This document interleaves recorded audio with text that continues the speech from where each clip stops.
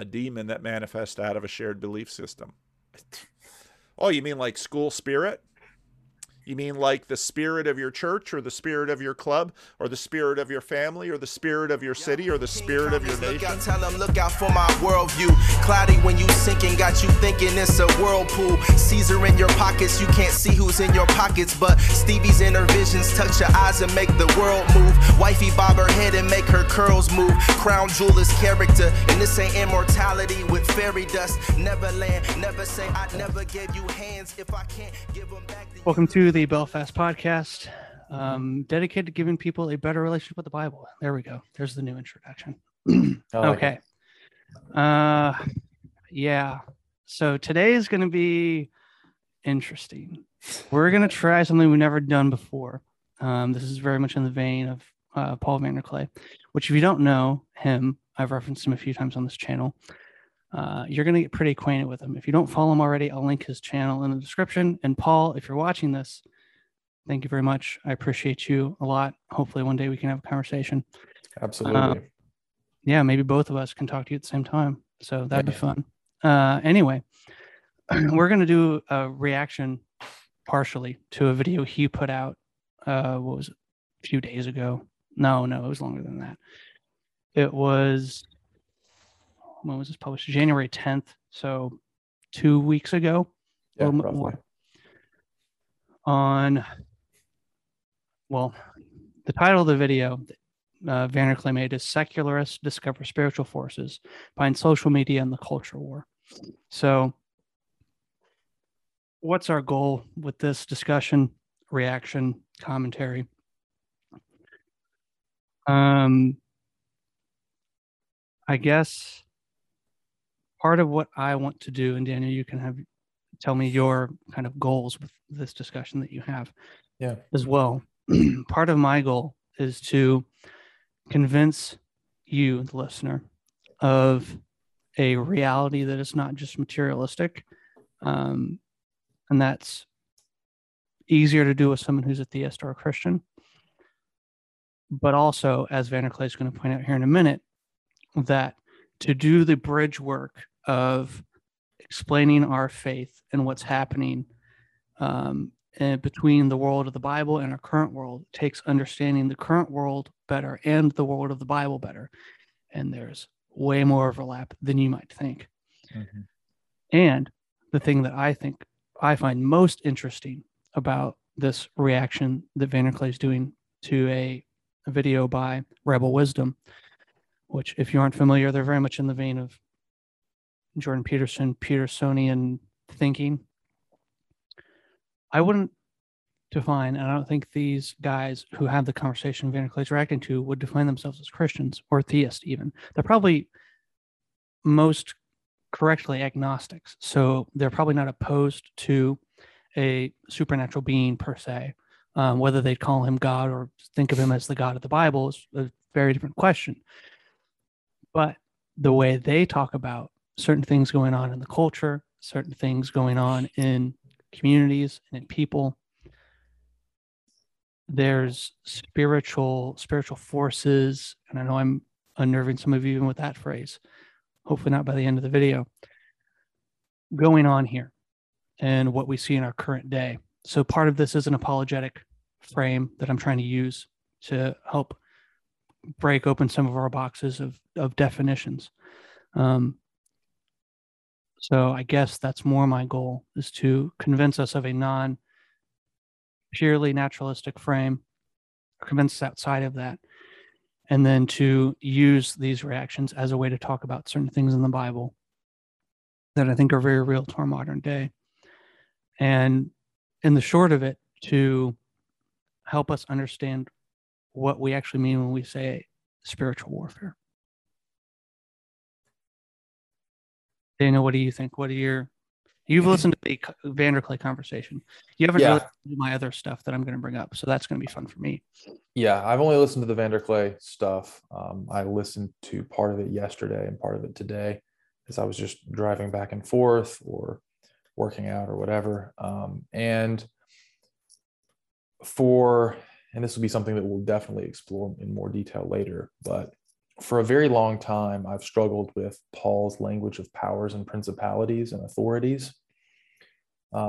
Not because I don't believe in a spiritual reality beyond the physical. I grew up Pentecostal, so that was very deeply rooted in the tradition that I grew up in.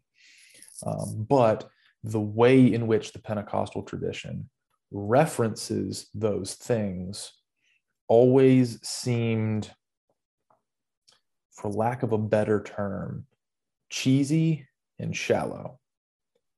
And the way that Paul Vanderklay frames it here connected the dots for me in a way that breeds a lot of sophistication into it.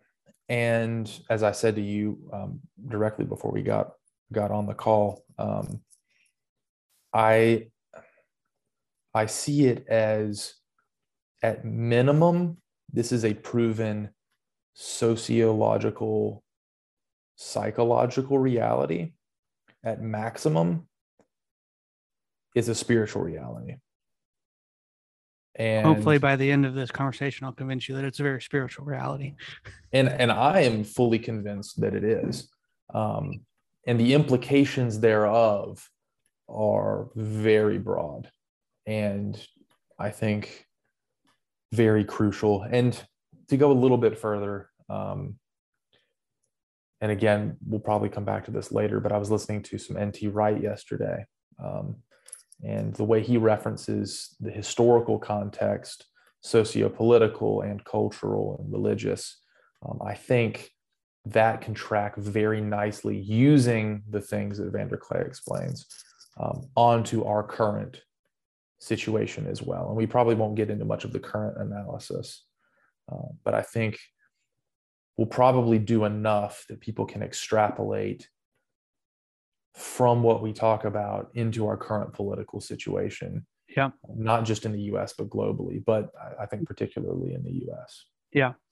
So, and I think more or less aside from what I've already said, my goal here is to lay the table out for you to make an argument that what Vanderklay is going to talk about here, what Rebel Wisdom is going to talk about here about this conception of what's called an egregore, and we'll get to that in a minute,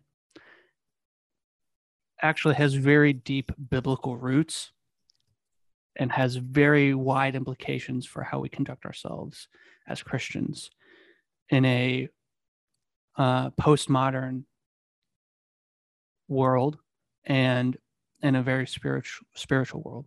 So I guess without further ado, let's start with the Vanderklay video. I just want to give everyone a taste of how he introduces the subject and kind of what is going on here. So, yeah.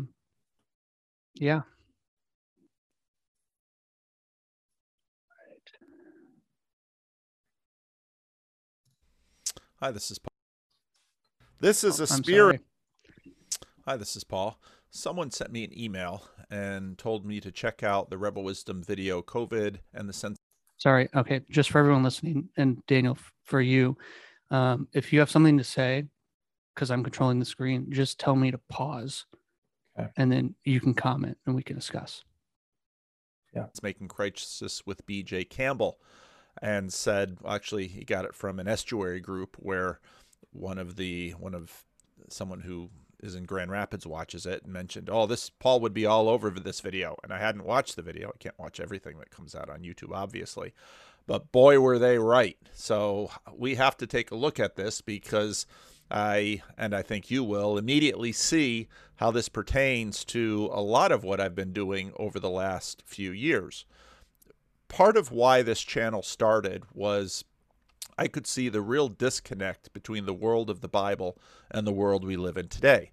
And it's quite naturally a pastor's job to try to bridge that gap in preaching and teaching. And what is required is better understanding of both worlds and a certain language to bridge them. And what I discovered in this was... Okay. I just want to make a point on that real quick. Understanding the bridge between the two worlds. I think part of what's been lost and what we'll get to in the Heiser conversations or presentations is how much and this is something Vanderklay also gets into, but how much the modernist questions of, say, scientific reality have dominated the debate of apologetics and of biblical reliability, that they have moved to the side bigger questions about meaning and how we are to live our lives, things like ethics, moral interpretations, right? Just look at somebody like Jordan Peterson, for instance. Mm-hmm. His biblical lectures have millions and millions of views, and he's lecturing to a secular audience about the moral and psychological realities and lessons in the Bible. Now, that's not, and he would never claim this, a holistic frame of what the Bible's talking about. Yeah. But I think, and Vanderklay's made videos about this too, I think it's very telling that Peterson can get people not just listening, but very interested in what the Bible has to say when he sort of sidelines questions of even historicity, what you could frame as physical concordism. So if God created the world in 7 days, how exactly did it happen? Things like that, which seem to get muddled in our debates about biblical reliability. So I guess my point is to say modernism as a frame in Western society, post-Enlightenment, and the fight for biblical relevance have both been sucked into that funnel. And we now, as a consequence, and maybe as a good, this is maybe one of the few things I'll argue, as a good consequence of postmodernism, are seeing the limitations of that kind of framework. And that's where we get into something like this. No, I totally agree. And I think that's, as I was listening to this earlier today, and even over the last, few months, I started in a place of very sharp critique of postmodernism simply because it rejects all forms of empiricism, right? Mm-hmm. We're not able to actually measure things if everything is relative. And I can prove that not an absolute relativist can't actually make any claim. Yeah. That's just a philosophical reality. But the postmodernists' critique of empiricism does have weight when used in moderation. And so I think it's immature to throw the baby out with the bathwater. I think, yeah. It's one of those things where the critique might be correct, but the conclusion then drawn by them is, I would say, utterly absurd. Absolutely. And I think Jordan Peterson and Ben Shapiro in their recent conversation, they talk about this, how postmodernism, talking about like the need for context in order to frame things and how that can go into infinity in every single possible way you can consider one specific situation, is very true and very relevant. But then to ironically essentialize one aspect of reality, power structure and control of the means of production, becomes, they're anti-essentialist until it comes to those things. And part of the critique is then the postmodernist thinks implicitly, not explicitly, but implicitly, that they are free of the very structure that they're critiquing. We'll talk about that here soon. Yes. Yeah. So anyway. So yes, I don't have a current note on this exact timestamp. I think they start to define kind of what's going on with this egregore, which we haven't defined yet, but we'll get there. So I'm holding you in suspense. Making. Because they're all stuck in it. It's that bad. It's pretty terrifying and strange. So in this conversation, BJ goes deep and theoretical and introduces a new concept, Okay, sorry. I think I just need to frame a little bit of what they're talking about. They're talking about what Rebel Wisdom is titled the sense-making crisis, which is actually very good with what you just said. As okay, the frames for everything have been so contextualized to you as a person, or you as a community, or you as a person within a certain community, that any level of objectivism seems to have gone away. Vanderklay uses the example, and the person in the interview uses the example of like COVID. So you go to two different doctors, you're going to get two different answers on how to treat COVID. You watch two different newscasts, you're going to get two different sides of how bad COVID actually is, or what is precipitating more of it.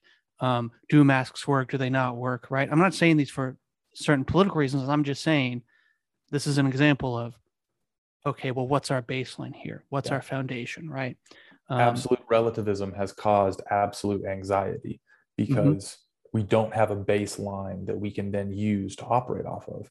And that's how, I mean, if you want to talk evolutionary theory, that's how we as humans have evolved to the point that we are, right? Is that we were able to predictably produce certain results based on certain behaviors.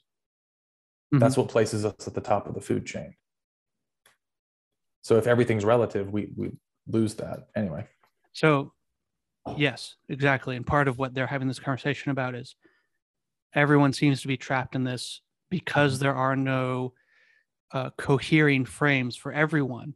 And they talk about media and some examples here, which we can discuss if you would like. There is no unifying heuristic. There's no unifying lens. So people making sense of certain things, whether it be COVID or race relations in the US, or what do we do about inequalities? What do we do about police? What do we do about all these hot button issues? The guy in here brings up his articles on gun control back in 2018, right? What do we do about gun control? Well, if we follow Stephen King, you're going to get a different answer than someone like Tucker Carlson, right? Like, and I say that I love Stephen King, although, you know, he has a very, very strict stance on certain like things because he seems to be more liberal. That's fine. But again, that's just an example of what's going on here. How do we make sense of these certain issues, these certain things that we say are essential on both sides as people in a nation and a community? So we've lost the gyroscope, let's say. So what do we do about that? And what then has happened? Well, here comes the egregore.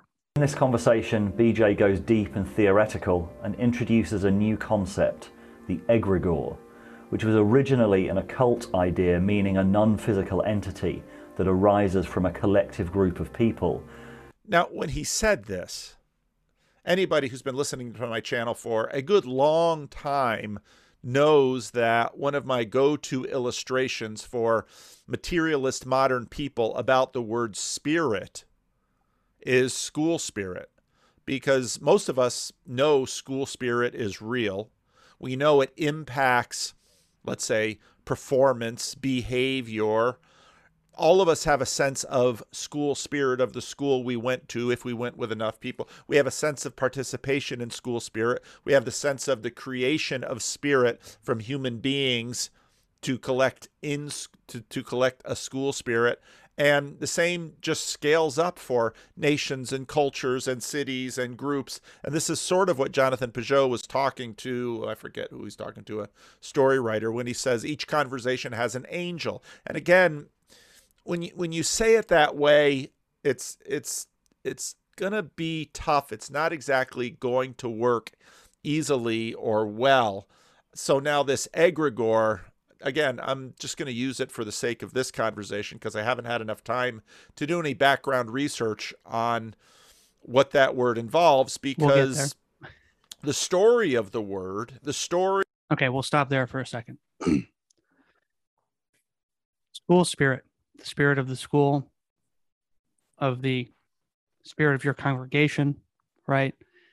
The spirit of the nation, the spirit of the newscast you watch, the spirit of your group of people, right? What is that?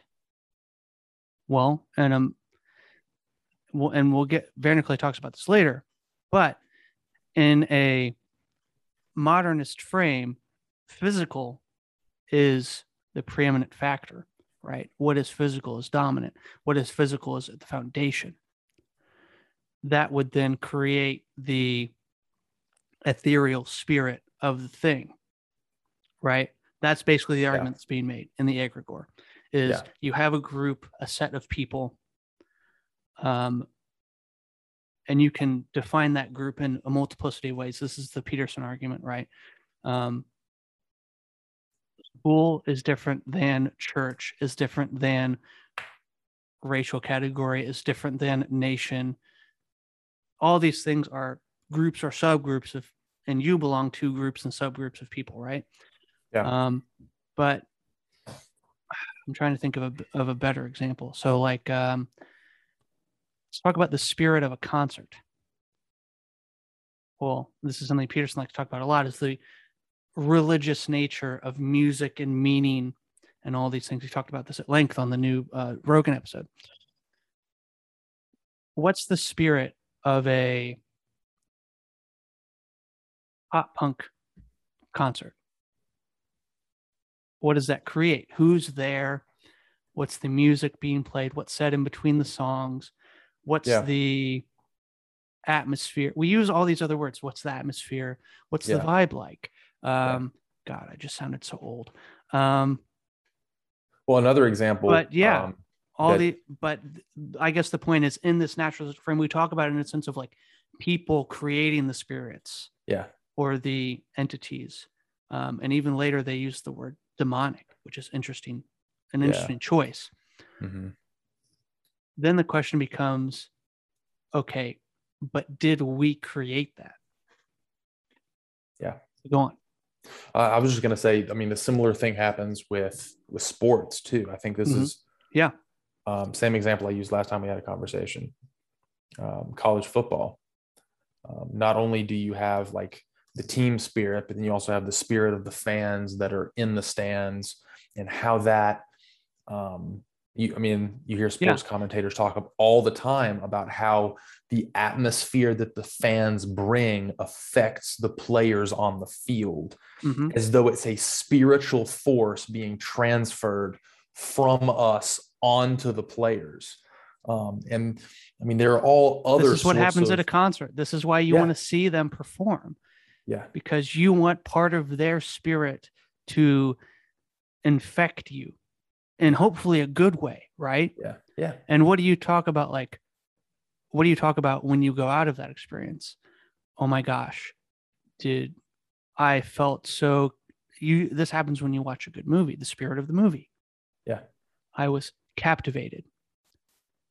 I didn't care about anything else except what was going on the screen. Yeah. I didn't think about time. I wasn't worried about, what I had to do afterwards. I was enveloped. I was engrossed. Yeah. You were captured, possessed by the spirit of the thing. That's the same thing going on in sports, right? Yeah. So this is very true. All the time talking about atmosphere. And I like your word, you transfer. That's so true, because I know people talk about playing it. Take the Chiefs, for example. So I'm from Kansas City. I live in Missouri. Yeah.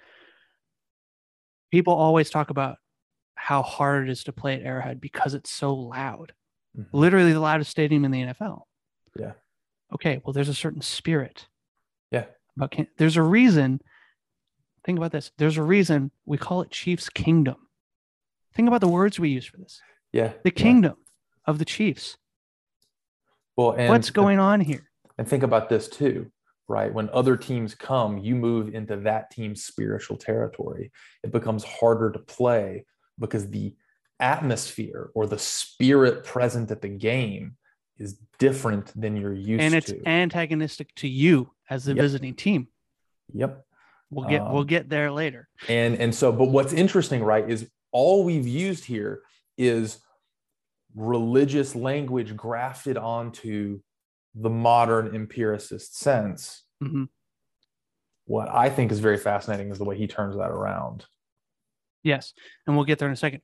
If we haven't convinced you already about the spirit of, let's say, a population, then Peterson might help us in how certain things can possess you. And he used that word specifically, I think, on purpose. You can be possessed by spirits as an individual. And he's not even talking spiritually here about demons or angels or anything of that nature. But I think this is interesting. I'm just want to play the whole clip. It's like 3 minutes. And then you can give your dues, Daniel. I just want this to be a parallel track of thought that can maybe help convince you of this reality. And I think it is a reality. Already experienced what it's. The channel gives this thing at the beginning, but some of you undoubtedly have already experienced what it's like to be possessed by a particularly stupid idea, you know, so maybe you've grown out of one or two of the stupid ideas that possessed you, or maybe you're possessed by an attraction to someone you can't control, or you can't control your eating behavior, or you know, you're a pushover when it comes to interpersonal interactions because you're too agreeable, or you fly off the handle and fight, and you know, none of this is really under your control. And so all of those things that manifest themselves not only in your behaviors but in your perceptions themselves, you know, they tend to take on embodied form and use you as the vehicle for their activity. They tend to take on embodied form and use you as the vehicle. Don't forget that phrase. We'll come back to that. So, you know, and when you're thinking about something like anger, for example, think about how it works, because it's quite peculiar.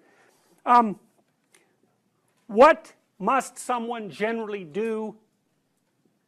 How must someone generally act if you're going to be angry at them?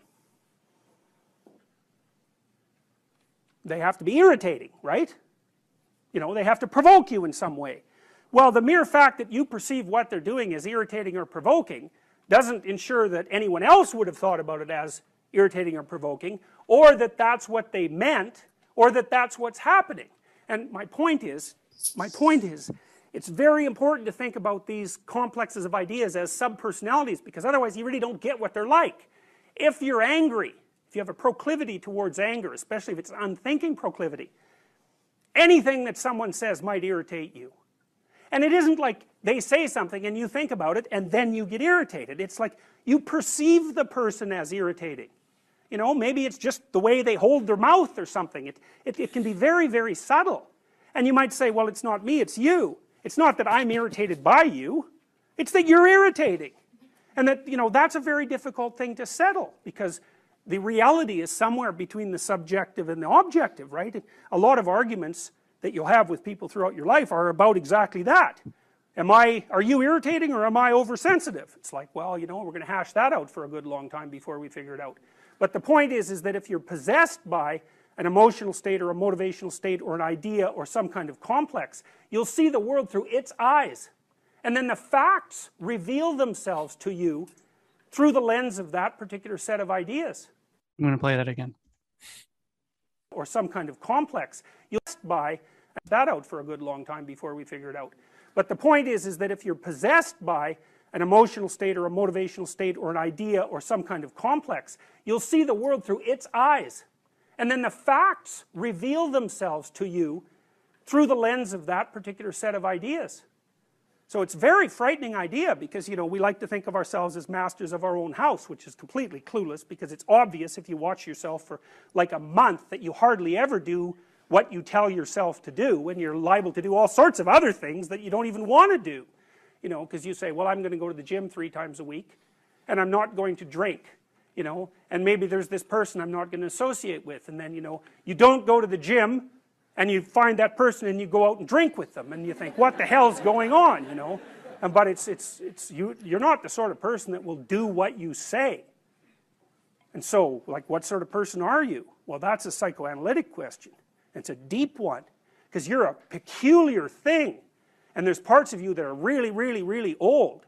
And you know, the sort of naive you, the naive young you that you think of yourself as is like a little piece of flotsam in an ocean of complexity. And the ocean of complexity is you. And part of diving down into the depths is to start to understand what it means to be human. And like, whatever that means, it's the one thing you can say about it for sure is that it's bloody peculiar. I do what I want. Or no, how's it go? I don't do what I want to do. and what I don't want to do, I do.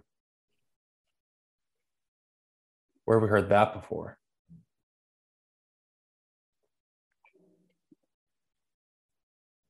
Possessed by a spirit. Keep in mind, we're not talking about even demonic possession here. No. We're talking about... Although I think that's real, but that's kind of beside the point at this moment. Mm-hmm.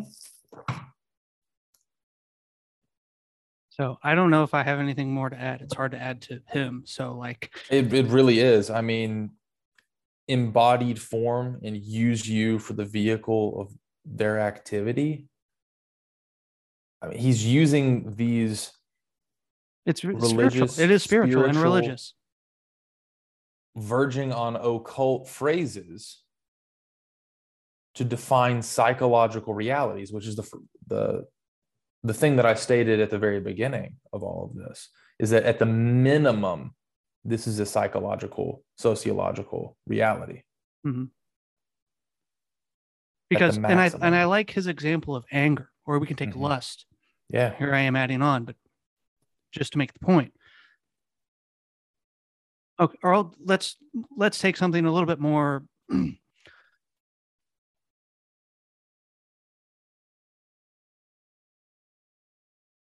a little bit more obvious. Drunkenness. Now it's induced by a substance. Yeah. Okay, so I'll use an example, and this is a slight spoiler. You haven't seen Breaking Bad, have you?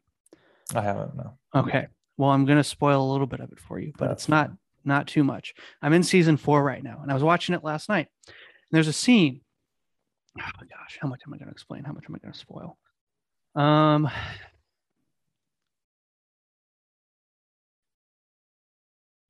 So Walter is hanging out with his brother-in-law, Hank, who's a DEA agent. Well, we know that Walter's doing things that the DEA doesn't like, and he's trying to hide that, obviously, from his brother-in-law.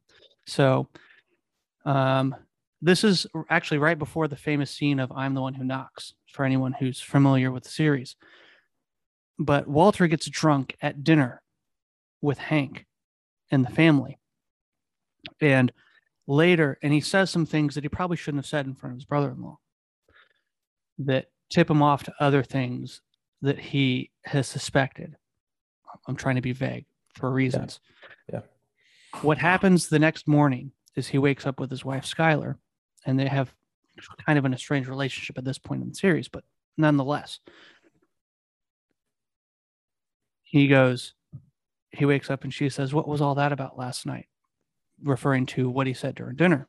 And he goes, "Oh man, I don't know what came over me. Whoever that was last night, that wasn't me." What do you mean that wasn't you? You were doing it.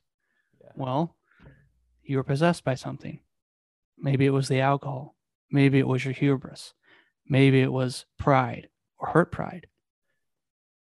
Maybe it was insecurities. Maybe it was all of those things that manifested inside of you and took control, let's say, of your mouth. Yeah. And I you told possessed. You before this. You were possessed. Yeah, and I told you before this that I think this has some pretty stark implications for debates about predestination versus free will and human agency. And those are questions I think we need to lay a bit more groundwork before we get into. But put a pin in that, right? Because that phrase right there, something came over me, that wasn't me. Mm-hmm. That's interesting. Okay, so I want to play this, and then I think we're going to get to switch over to something else again quickly. Maybe we'll have a few more things in the Vanderklay video I want to get to before I switch over to Heiser. And this is for you, Jason Potoshnik, because I promised. I think you're probably listening to this, and if you are, look up Vanderklay. And I promised you for a long time I'm going to talk about Heiser. Well, here it is. So we'll get there in a minute. I hope you're smiling and giggling at that, Jason, if you heard me. All right. So in this section, I believe Vanderklay is starting to talk about how we get fed certain information. They use the analogy of nodes in a network, which we're going to get to here in a minute. Of the guy in the video, in the interview, used the example of neurons in the brain. Neurons in the brain, I thought was the thing. It was the thing that connected it for me. Okay. I think we'll get there, but I'll just play this and we'll see where it goes. Yeah. Bound of available information vastly exceeds anybody's ability to process it all, right? So it used to be that there was a world, and then our visions of the world were mitigated by media organizations and books and publishers and things like that, and they were the gatekeepers of truth. And was there truth? Or our religious systems, now and in the past? Always right? Not necessarily, but the fact that the truth was conveyed was something that everybody agreed on, made it easier for us to interact as a society, even if perhaps we were interacting in the wrong way. Like there's a case that we never should have gone to Vietnam and had that war. And the reason why we went there was because the sense makers were duping us, for instance. But the fact that there was a shared narrative about what was going on did allow people to come together and achieve a task. Even if the task's bad, they can at least get together and achieve a task. But at the same time, there's a social layer of it that is underappreciated, in my opinion. A lot of the folks, talking about the social dilemma and all that kind of stuff, screaming about algorithms. Well, yes, but people also self-sort. Okay, sorry. I just think a little bit of commentary is interesting for those who haven't watched the full video. So what he's getting into now is a point that he made just before this, where and he makes it a little bit here, where we have people, because they're talking about the sense-making crisis. How do we use our gyroscopes in this new world of availability of information? Because it used to be we had certain news organizations or churches or institutions, and not all bad, by the way, that like fed into what we thought of as a group, as a nation, as societies, and as peoples. But they were limited in scope. Now the limitation, and he uses the example, I like this, is not how many newspaper publications are there, but how many people there are, because we all have access to have a voice now because of the internet, which I'm not against. Obviously, I'm using it to propagate what I think. But it makes it so much more difficult than communally to make sense of what's going on, which is why you see all the fractions we have today. Among people who are like-minded. And the greatest counterexample I have to the idea that Facebook is the one that's doing this is a Reddit, right? I mean, Reddit's algorithm is extremely simple. You join a group of like-minded people, and the like-minded people either upvote or downvote an article, and the upvotes get to the top and the downvotes go to the bottom, which tightens the echo chamber inside what you joined. And there's nothing else to it than that. Their algorithm is extremely simple. It's not AI. It's not driven to make you go insane. It's not driven to engage traffic. All it is just, do you like this or not? It's just the thumbs up, thumbs down. So the fact that there is even a thumbs up, thumbs down is a social algorithm that's baked into human minds. And it is, in my opinion, more powerful than any kind of Facebook algorithm that drives engagement that they could have. Okay. That's community. And we've always had it. So the church, whereas on one hand we think of them as an institution, the church has always been a community. And the media, they've always been a community. The communities mold us, and we either gain status or we lose status depending on whether or not we are participating in the groupthink of the community. And so the old model, which... What happens to you if you wear a Bills jersey to the Chiefs game? Nothing good. You lose status. Yeah. Because you are the enemy. Yeah. Imagine that the person just sees the truth. This is key right here, I think. Yeah, when he draws the same diagram later.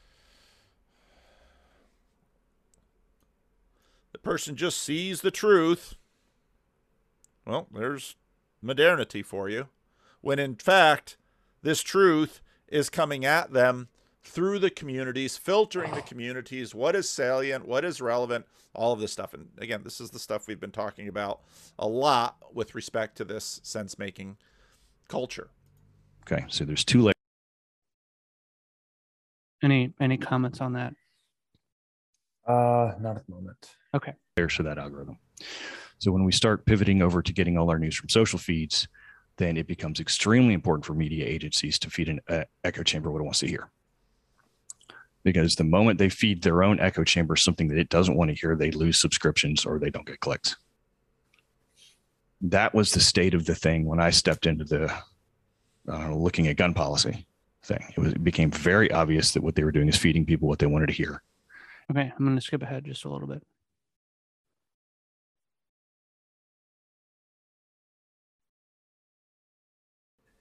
Or of several things is, first off, the neuron doesn't know what the with a wife and in relationship with adult children, et cetera, yeah, I'll gain insight.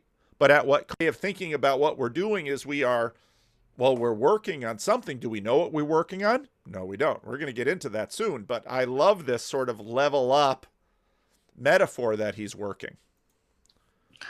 The rub is this. The rub is several things. Is, first off, the neuron doesn't know what the brain's thinking. The neuron exists at a level down from the brain. That's key. I think it's key that we explain this point. Okay, go ahead. Because of that section. I'll let you explain this. Yeah. So essentially, because this is the analogy that really solidified the larger concept for me. Essentially, the argument that's being made is that in the social media complex or in the larger economics, the economy of ideas, right? Mm-hmm. We are all neurons. And we either, like he said earlier, upvote or downvote particular ideas or on social media, particular posts and stories and concepts and content.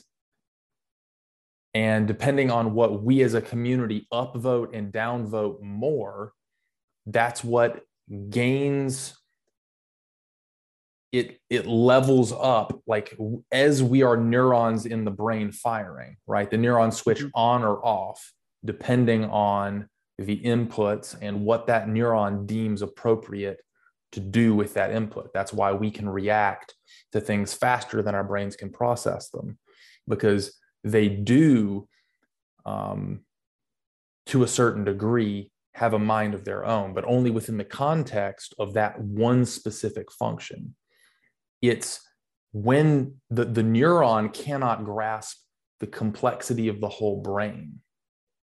And as we are all neurons in the brain, that is the economy of ideas, or whatever label you want to put on it, we can't grasp the complex thought that the economy of ideas is actually having. You have anything to add or clarify? No, that's a perfect. You put it very well. The neuron doesn't know what the brain's thinking. The neuron's just processing. I remember when J.P. Marceau talked about panpsychism. Now, I'm still not a panpsychist, but I have a better understanding about why people have this idea. How much consciousness does that little neuron have? But it certainly isn't aware of the brain. And those of you who follow me on Twitter know where I'm going in this, because I watched this video and I thought, oh my goodness, we talked about this a few months ago. And we'll get there in this video. So if you and I and everybody else were participating as neurons in a brain, we could not even comprehend the thought that the brain is having, because that thought is one level up. Now, this is sort of where we get to when we talk about the monarchic vision and our imagined mastery of the world. And the deep frustration we have when the rest of our other little thinking neurons here don't go along with what we imagine the world is for and about and should be about and what its end should be. Right. It's like a Kurzweil singularity thing. It's like the next level intelligence. How would you even know that there's a next level intelligence? You couldn't talk to it. Right. And this, I'm going to skip ahead here again just a bit, But this next level of intelligence that they're referring to is what then creates the egregore in this line of thinking. Yes. The next level intelligence becomes the egregore. Yep. And because it is that way of framing the egregore as this greater consciousness that inhabits those in the let's say community. Yeah. That is in their terms created by the community that then inhabits them. Well, see, and in their terms, and this is something that we probably haven't touched on, is that it's cyclical, right? Mm-hmm. The egregore informs the community that then informs the egregore. And but within the materialistic empiricist perspective, the community is the thing that actually creates the egregore in the first place, because the material breathes the spiritual out, not the other way around.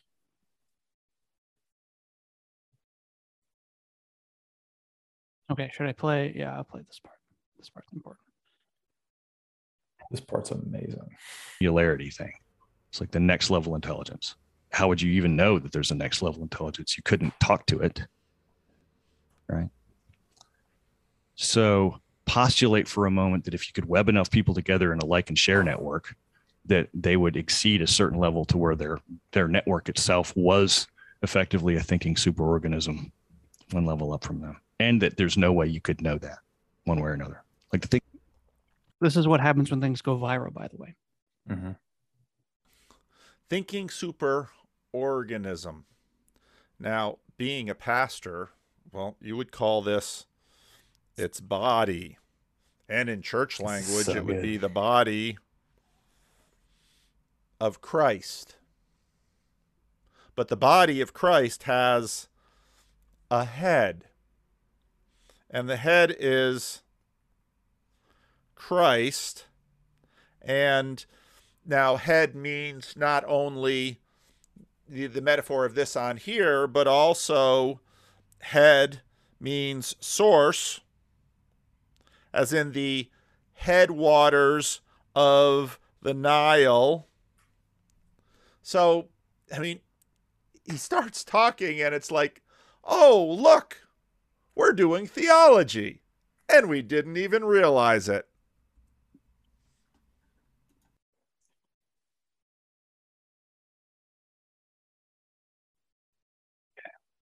Any comments on that? So I'm going to skip ahead just a bit. Yeah. Oh gosh, no. You want this part, don't you? Yeah, I do. I really do want this part. Right. No, that's fine. That's fine. That's fine. Because you say when he draws it again. All right. Well. All right. Yeah, when he draws it again, it's crazy. You do not have the position to see. Pause real quick. This entire. So he's talking about, because the difference between first person and third person perspective, we can only see in first person perspective, right? We can only see from the perspective of ourselves, but we oftentimes envision that we can see from a perspective other than ourselves onto the situation that we're in. And what he's saying here is that because we're a part of Christ's body in this analogy, at least as Christians, or we're a part of the egregore's community that it's derived from in the materialistic perspective, we can't see the actual truth taking place from a third person perspective. This goes back to what we talked about last week in Augustine's artistic interpretation about us maybe being able to infer on what the truth is being communicated, but how we need to be humble in that communication. Yep, it's all connected. This doesn't mean that there isn't absolute truth. Yeah, because, I mean, if you look at this diagram, the truth's there. It's just we don't have the capacity to understand the complexity of it in its fullness because we're a part of it.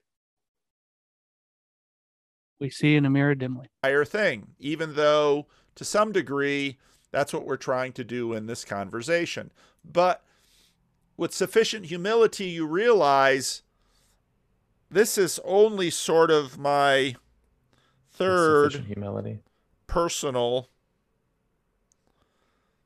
perspective, because my first personal perspective starts way down here, and it's going to be trying to see all of this and maybe look up and see the head, or look back and see the head, etc., etc., etc., etc.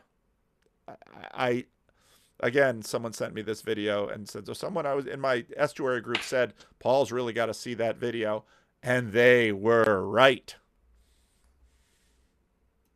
Postulate that if you had some people in one social network, some other people in another social network, those two social networks might have these kind of internet entities that are thinking different things and are competing with each other for overall available brain space in the human population to survive. Wow. Again, this is just straight out of the New Testament. You have principalities and powers. We're getting there. Or baby. how about We're getting there. the book of Daniel? We'll You've get got back to the this. prince of Persia standing in the way of the angel that's trying to get to little old Daniel. Well, how is the prince of Persia standing in the way of getting to little old Daniel? Oh, shoot, did I destroy that? That one board? I don't think so. Here it is.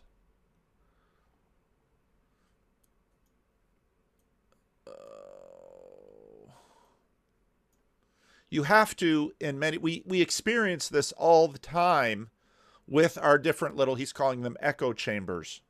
How to convince your father or your mother or your son or your daughter or your neighbor or the citizen that is within your gates of a different perspective. You have to go through their principality. They have a patterned way of thinking. They have a patterned way of belief. Now, again, in modernity, belief is so abstracted, but they have a patterned way of life. They have a patterned way of behavior that is dominated by their principality.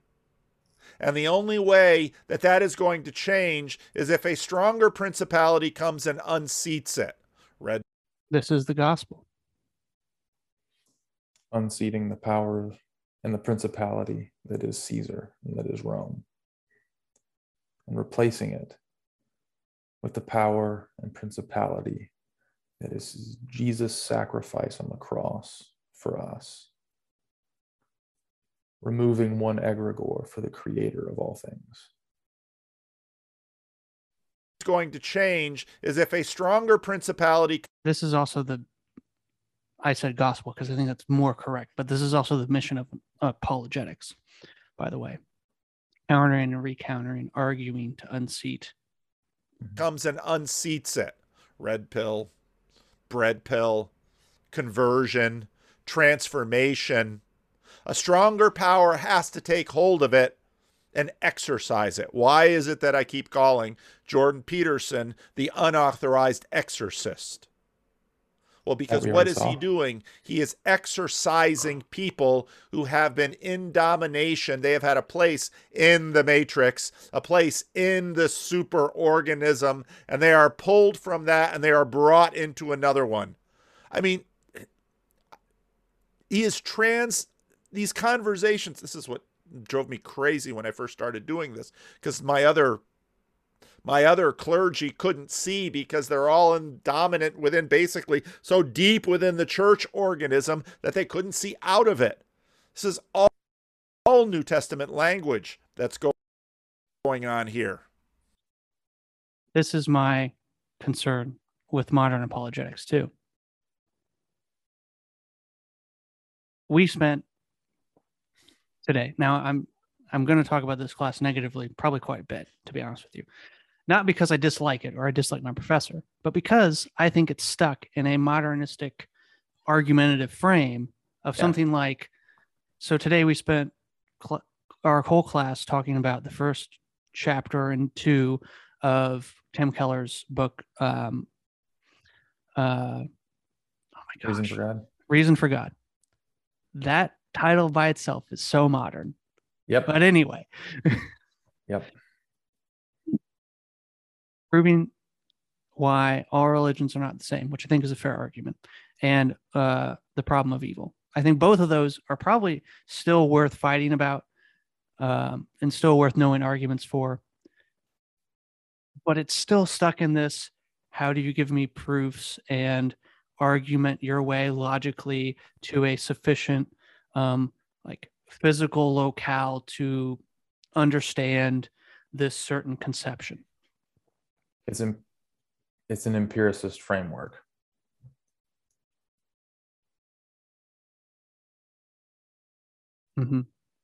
Okay. I have one more thing here from this conversation I want to play. I'll just let it go because my other timestamp's 15 seconds away. So there's some talk in like very dark we'll get to the intellectual circles that I traffic in where they're calling these things egregores, because that's what an egregore is. Like the definition of an egregore was a kind of demon that manifests out of a shared belief system.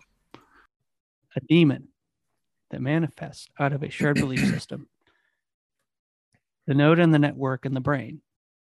Yeah. Feeding back each other like you just talked about. The group feeds into the thing above, this demonic collective force that then refeeds back into the group. A demon that manifests out of a shared belief system. Oh, you mean like school spirit? You mean like the spirit of your church or the spirit of your club or the spirit of your family or the spirit of your city or the spirit of your nation or the spirit of your tribe or the spirit of your political party or the spirit of your Discord server or the spirit of your conversation or the spirit of the age, which many ages have had different spirits, but they all seem to come back. But we'll get into that in a little bit. I've got some stuff from Wright on that. Yeah. It's a manifest out of a shared. But now, again, imagine... This is so important. Whiteboard, work like I want you to. Now, in a materialist framework, we imagine that this is emanation from below. Oh, I'm sorry, not emanation. See, it's really bad when I don't say the right words. This is emergence from below, because matter is foundational and spirit is imagined to be derivative. And so here, this egregore is what these people are creating. Now, the reason that he's saying it this way is because he is deep, again, within a modernist culture. And we don't have, it's not that we don't have language. We've banished language because actually this egregore, he had to pull it back from another source and bring it back into our period and say, oh, look, this is a spirit that is, but here's the question. Is it emergence, or has this spirit lived before? Are there, in fact, a world of spirits that are, in fact, competing against each other and vying for, let's say, remember back in the old days? Okay. So, did we create it, or was it already there? I asked this question earlier. I said we'd get there, and we're there. Yeah. I think a good way to think about this is Lord of the Rings, and I think that's where I'll go next, if you don't mind. Go there, and then I have another story analogy that I think may help explain this too. Okay. This is why Tolkien's a genius. Yeah. What are the rings? Given to all the races. To give them powers, principalities, and authorities, maybe. And what is the one ring? To rule them all, to bind them. Or one ring to rule them all, one ring to find them, and in the darkness, bind them. Bind them, yeah. What's going on here? Made by the Dark Lord Sauron. You're taking all the principalities and powers and putting them collectively under one rule. Okay. And here's the argument I'm going to make. Because okay, fine, Luke, we agree. All right, there's things unknown to us that might control us as individual people, say our anger, our lust, our proclivity to get drunk, or our desires to get money, right? Workaholic. There's these things in us, about us, things that happen to us, things passed down from us that we don't understand, sometimes take over.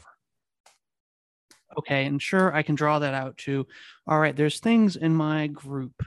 There's things in my, if I always watch Fox News, there's things about the world that I'm going to believe about the current political state, about those in power, about where we are headed as a nation.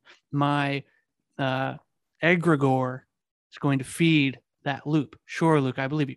Or let's take the other side. If I always watch CNN or MSNBC, I'm always going to believe certain things about Trump and the Republicans and whatever. This goes both ways, right? I'm not just picking on one side or the other, but these egregores seem to happen. Sure, Luke, I can follow you. That makes sense to me.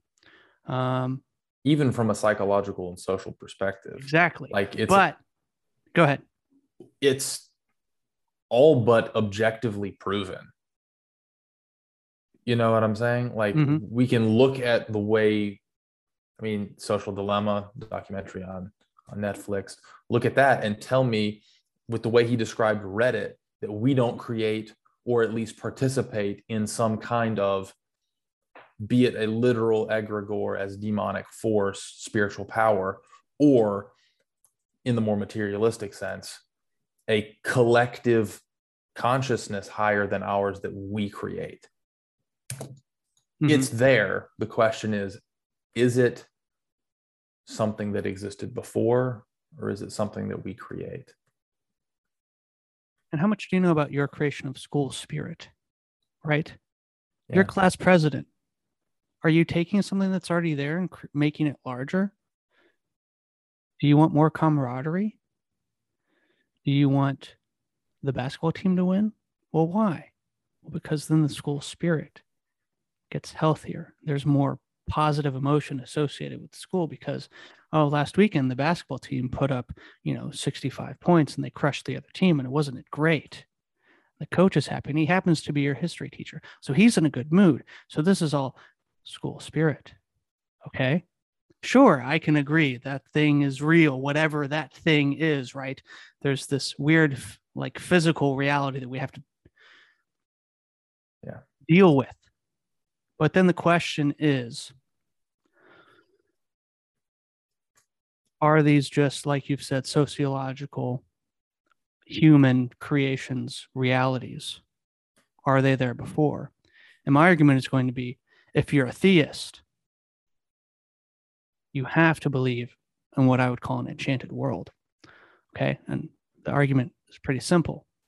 If you're a theist of any kind, you believe in a transcendent God, regardless of how you categorize that God, you believe in a transcendent God.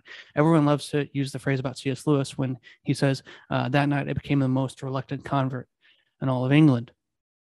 He didn't become a Christian that day. He became a theist, by the way. So just a side note there. You believe in a transcendent God.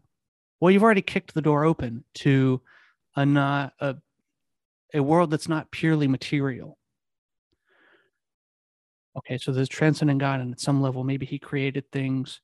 Maybe he wound it like a watch and let it keep going. But either way, he's above whatever's going on in the physical world. Okay, and if you're a Christian, you also believe that there's a spirit involved with that same God if you're Trinitarian.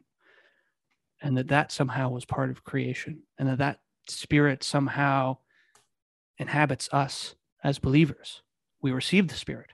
If you're Pentecostal, you believe in baptism of the Holy Spirit, where you speak in tongues of other beings or at very least other languages. Okay, then if we take Paul seriously in Colossians and in Philippians about the fullness of God being pleased to dwell in Jesus. Okay, what's going on here? The Spirit, the God, the transcendent one, is somehow dwelling in a human person with the virgin birth, all these things. What's going on here? It's an enchanted world. Okay, cool. So you've already opened the door, not only if you're a Christian, to a transcendent deity, but to a spirit that somehow inhabits all believers, and then that same God that somehow became man, but is still separate from God in some way, co-eternal and equal, right? Here's where it gets interesting. Okay, you believe all that. Well, we'll get to this here in a minute, but why did Jesus die? What was Jesus' mission? What's going on here? Why was the world the way it is? Well, there was a serpent in the garden. Was he really just a serpent? Because New Testament writers refer to him as Satan, the evil one. The dragon. The dragon in Revelation. What's going on here? Okay, so there's not just good spiritual forces in God, the Holy Spirit, and Jesus, but there's evil spiritual forces in Satan, at the very least, and demons. Okay, well, we see demons possess. We'll get to this very soon. We see demons possess people in the New Testament. Okay, well, what's going on here? I'm not saying that all possessions of Peterson's subpersonality idea is demon possession or spiritual possession at that level.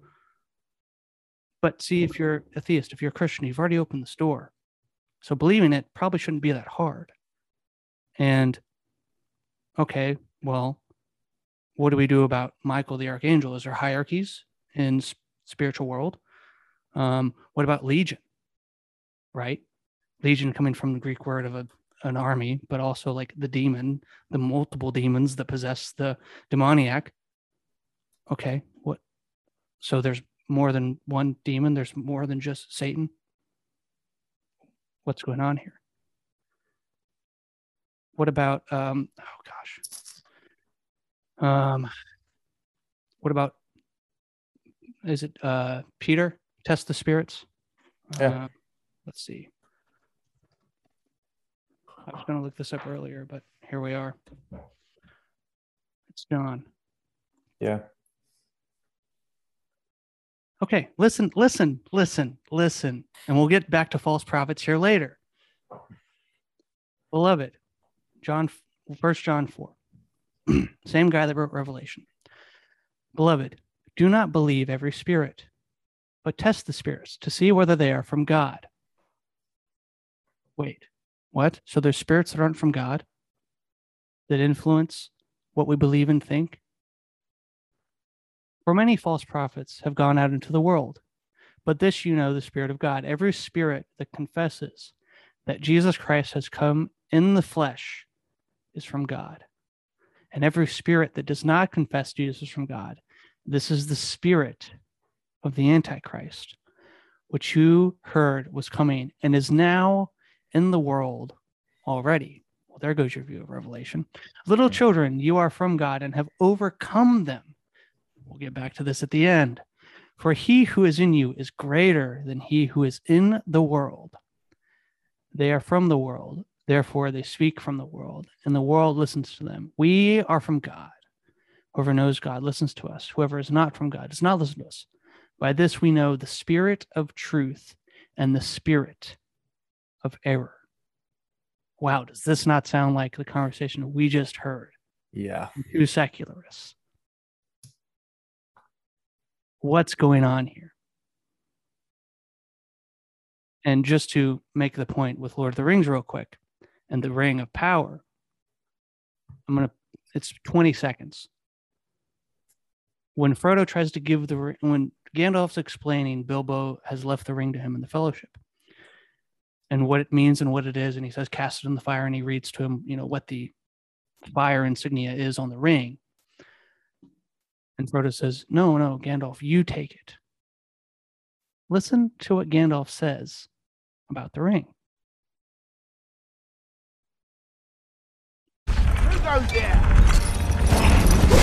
Take it, Gandalf. Take it. No, Frodo. You must take it. You cannot offer me this ring. I'm giving it to you. Don't tempt me, Frodo. I dare not take it. Not even to keep it safe.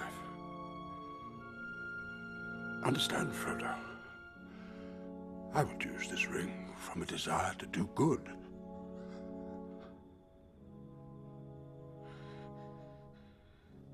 But through me, it would wield a power too great and terrible to imagine.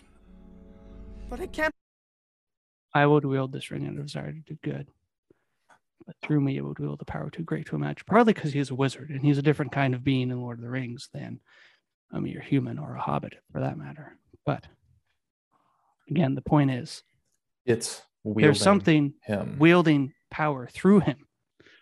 Oh, that sounds a lot like possession, doesn't it? Interesting. Okay, what were you going to say before we get into Heiser real quick? So this idea of we got to play something else first, but go ahead. Egregore and this spiritual reality being something that is, first of all, had existed before, in Vanderklay's words, and something that comes into contact with humanity and groups and influences the way. But then he also talks about how they fight, they compete for adherence. And this will tie into something that we'll probably get into a little bit more later. But I don't know if you've ever read the Percy Jackson series. I have not. But it's been a very long time. So if anyone is a fan, like a hardcore fan, I apologize if I butcher this. But what I remember from the series is the basic concept is Percy Jackson is a demigod, son of Poseidon and a human woman. And we'll talk about demigods here in a minute. Yeah. But what you find is there's this whole the Greek and Roman gods still exist in the modern day. And they've traveled from Greece to America because now America is the group with the power. And so these spiritual forces and the gods are portrayed as good, right, in the story. But these gods, they move and find a new group in a new age based on things that are happening in the human world.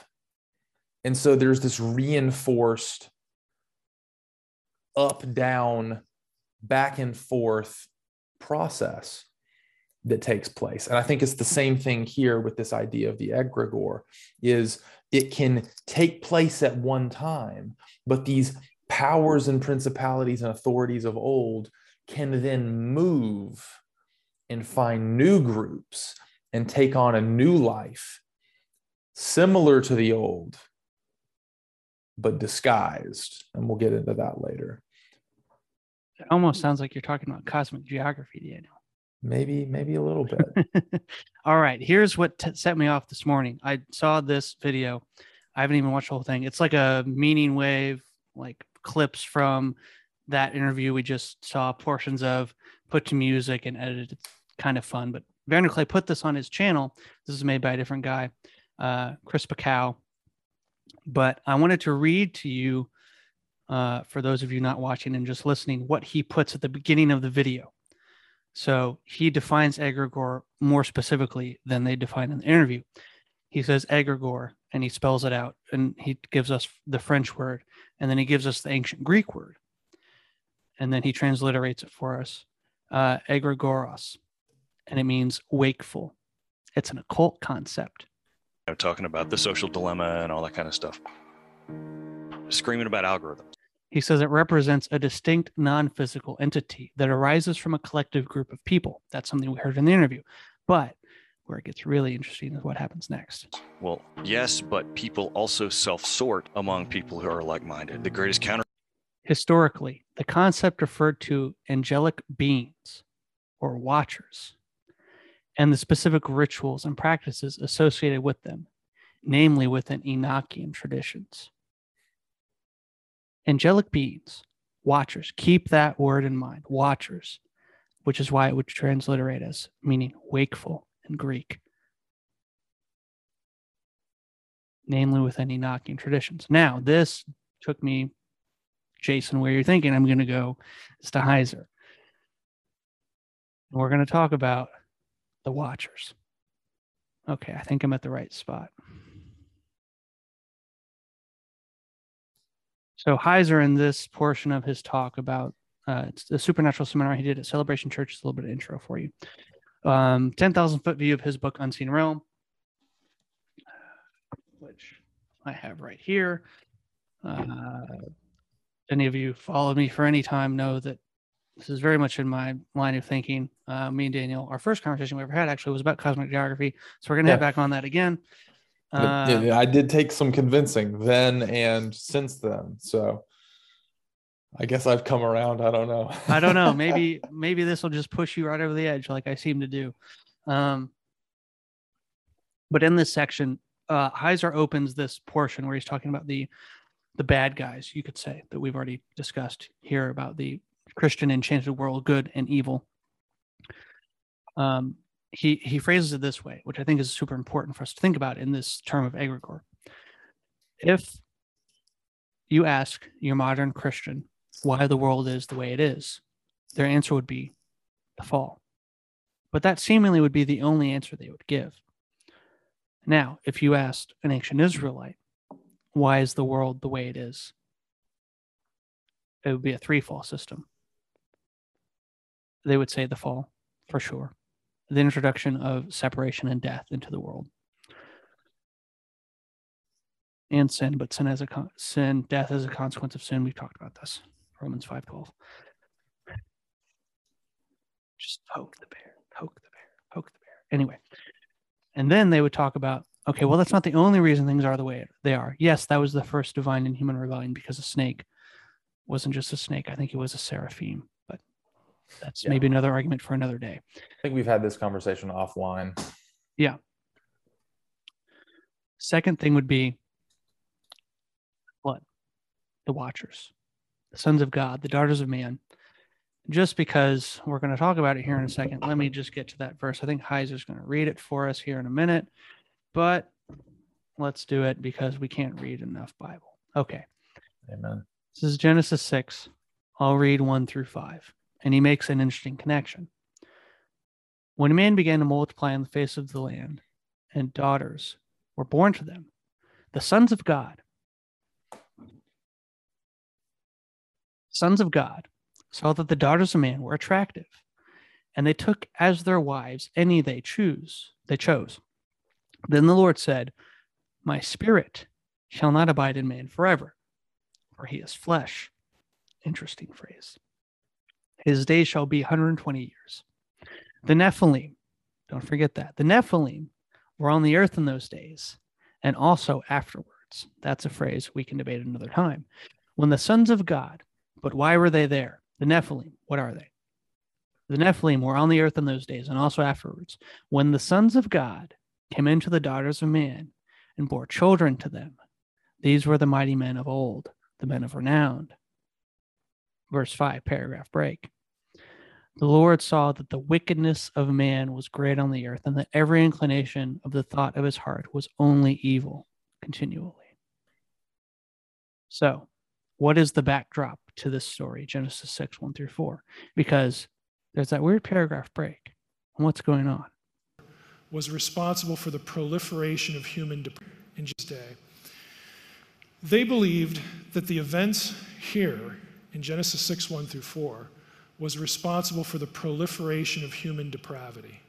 They believed that there was a connection between the first 4 verses and verse 5 because they knew the backstory. Now, the backstory, again, in verses like Enoch, or passages like Enoch, we'll talk about the fall of the sons of God. They're called watchers in Enoch's language. And, Book of Daniel. Hey, what are they called?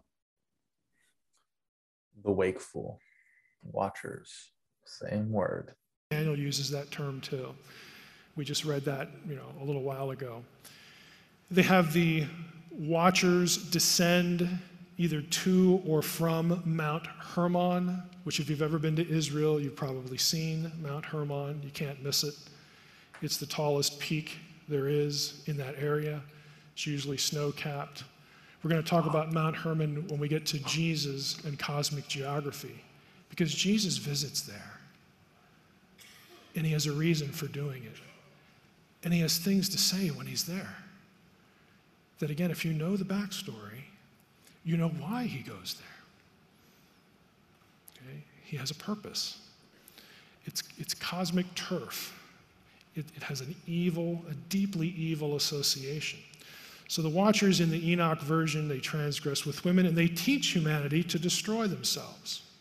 If we read the book of Enoch here, we would read something that sounds really close to Genesis 6, but the story ends with, and when they came down, to mingle with humans, they taught them skills and technologies for warfare, like how to make swords and knives and spears, for warfare, and the art of warfare.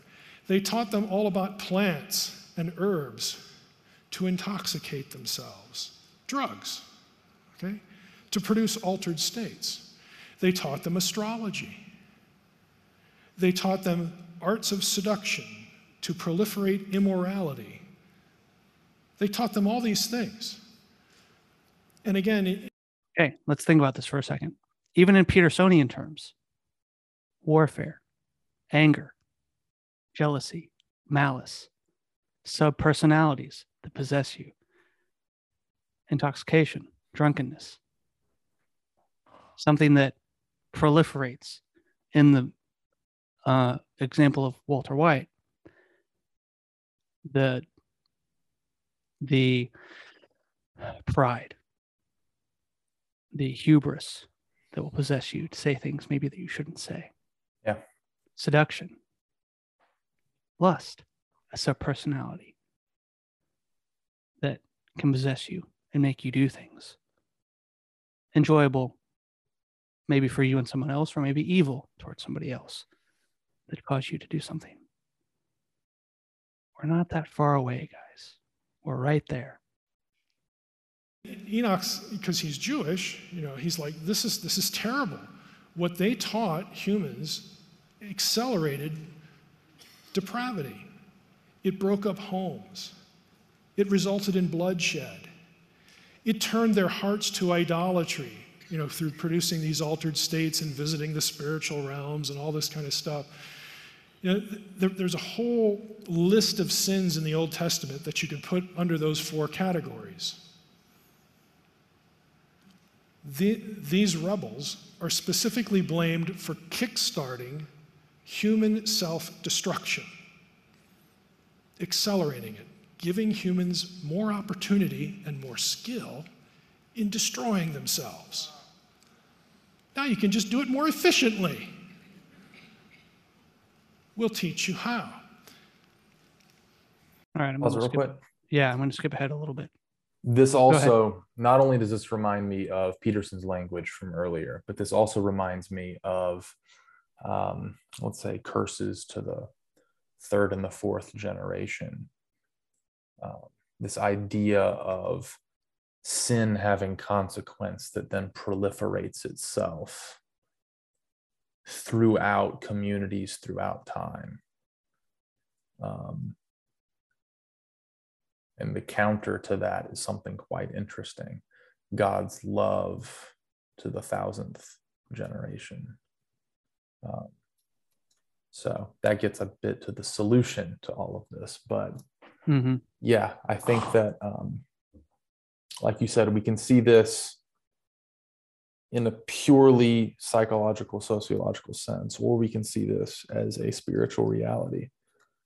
But it's no less real in either way. This is horrible. He's talking about how this is how the Mesopotamians would view their gods, the Watchers, the Ep.29. We shouldn't have random bloodshed. We shouldn't have immorality. We shouldn't be worshiping other gods. We shouldn't be doing any of this garbage. But if you're a Babylonian, you're like, yeah, sign me up for that. Also, where is Daniel when he has his visions in Daniel 7? And there's a Babylon. watcher. The wisdom taught by the Ep.29 to the Babylonians corresponds precisely to the forbidden knowledge that you'll see listed in Enoch. That's not a coincidence. Again, negative view, positive view. The Apkallu, they also, archaeologists have discovered little figurines, because the Apkallu, again, they're viewed as good guys. They're not viewed as sinister demonic figures by the Babylonians. They would make figures of the Apkallu and bury them in foundations of buildings to protect the building, from whatever the Babylonians didn't like. And their name for those sculptures was Matsare in Akkadian. It means watchers. That's not a coincidence. Wakeful. Again, that's Enoch's term for the sons of God who fell before the flood. It's not a coincidence. He's getting it from Babylonian material. The higher gods in the Babylonian... Okay, now he talks about the Mesopotamian flood story. Let's skip ahead just a bit here. We're going to talk about, he has a super interesting section where he, for just a short minute, talks about where demons come from, at least in Jewish thought. And I think it's important. Yeah. So then after we finish with Heiser, I've got two things to say. One about Romans in a class I had earlier today, and then the second about right. So. Okay. Same thing in Canaan. He brings them full circle. Oh, so he's ending a short little section he has on the giants, as you can see on the slide. Mm-hmm. But how they're talked about in the Old Testament throughout, even the conquest narratives, which is important. The giant clans, the holy wars that Israel participates in. When they go to, he uses the example of Canaan, right? How do the spies describe those who live in Canaan? As giants. Okay, how is Gilgamesh described in Mesopotamian literature, and how are the Qumran. And how are the Nephilim described? As giants. Before God allows them to cross over and then do the same thing in Canaan. He brings them full circle. You're not getting out of this deal, because these are the elements of the population in the conquest narrative. These must be eliminated because they are spawn of rival gods. They want to seduce you to idolatry. They want to destroy you because you're my people. You say, well, how in the world did we get into that situation? Like where all these nations have other gods. I mean, how did we even get there to begin with? Okay, we'll talk about that in a moment. That's Babel. But in Jewish tradition, here's where demons come from, the demons of the Gospels, who are not the principalities and powers. We'll see that in a moment too. In Jewish tradition, if you asked, where do the demons come from? This is it. Because when the Rephaim die, where do we see them in the Old Testament? Sheol. A demon is the disembodied spirit of one of these guys. That was the belief in Judaism. And again, you can read it all through Second Temple Jewish texts. And I'm sure that maybe there's some of you who have heard that before. But again, this isn't taught. Sorry, I have to just make this connection so explicit.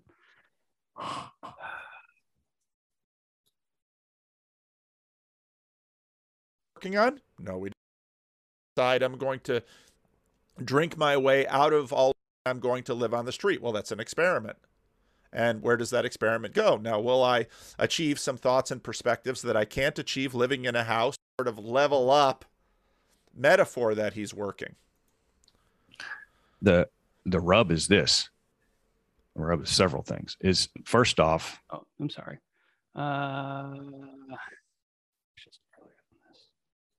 Go to David Fuller's conversation with Megan Dahl. What? They made exactly the same points there. Now, we're getting filtered by this. I mean, let's not forget that we are participating in this, but you can't but help participate in any of this. There's no other way to process. This is what we are stuck with. There's a case that we never should have gone to Vietnam and had that war. And the reason why we went there was because the sense makers were duping us, for instance. But the fact that there was a shared narrative about what was going on did realize it. thing I'm talking about right now is kind of unprovable. My third.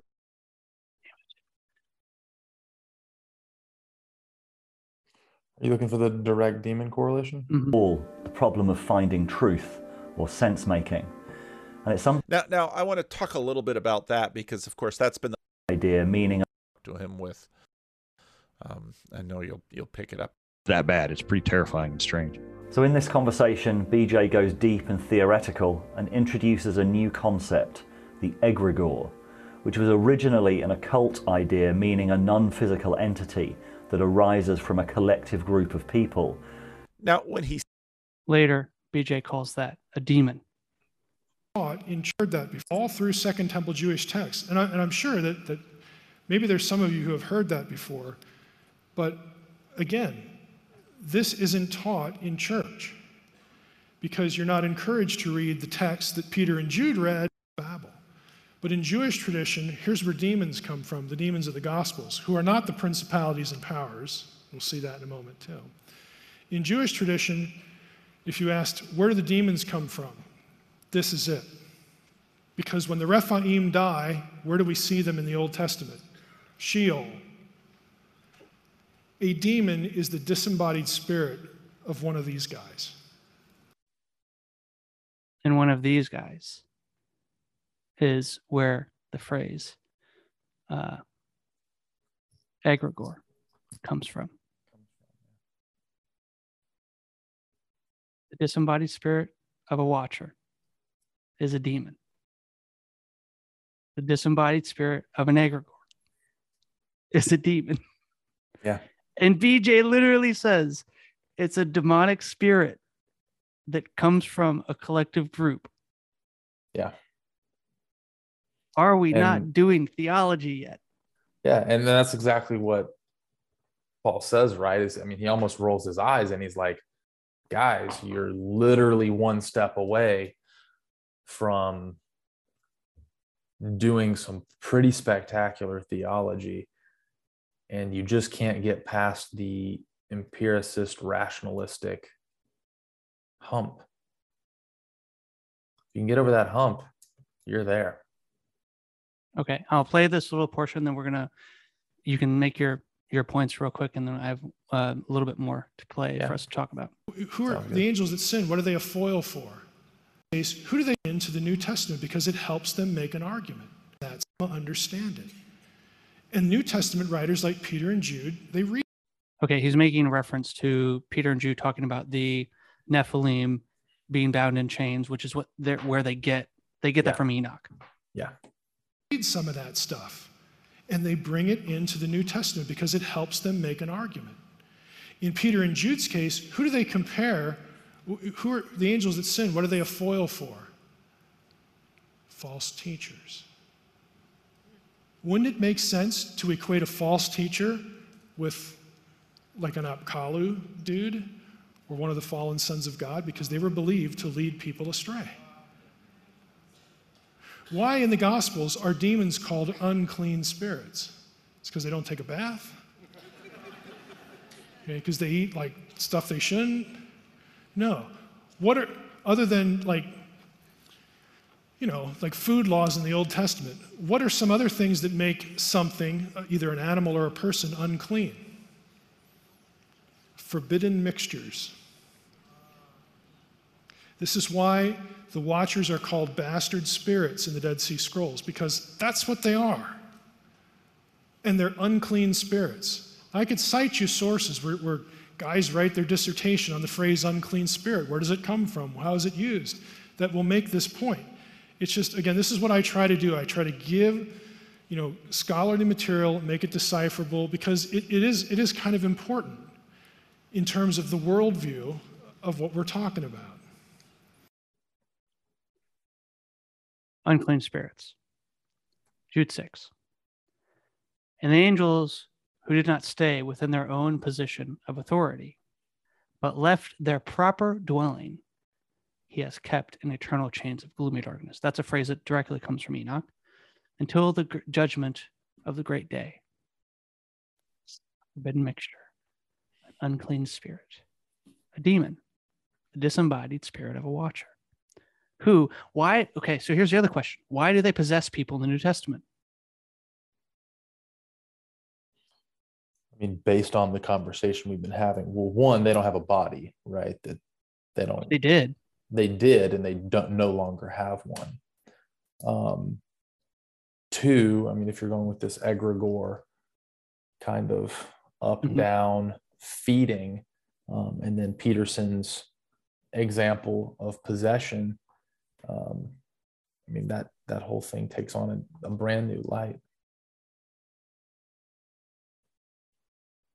Okay, get to what you were going to say. So I was going to start with N.T. Wright. Okay. And he talks about, and I think this is particularly interesting in the framework of the egregore. He has a Q&A podcast. And Ask N.T. Wright anything. Yeah.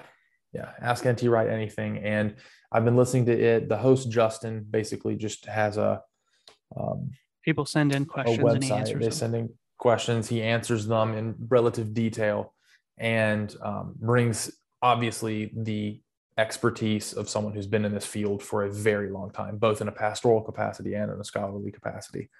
And they have a whole episode pretty early on in the series about gender, sexuality, and issues like that.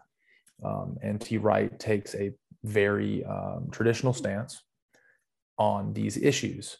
But in the scope of having this conversation, he talks about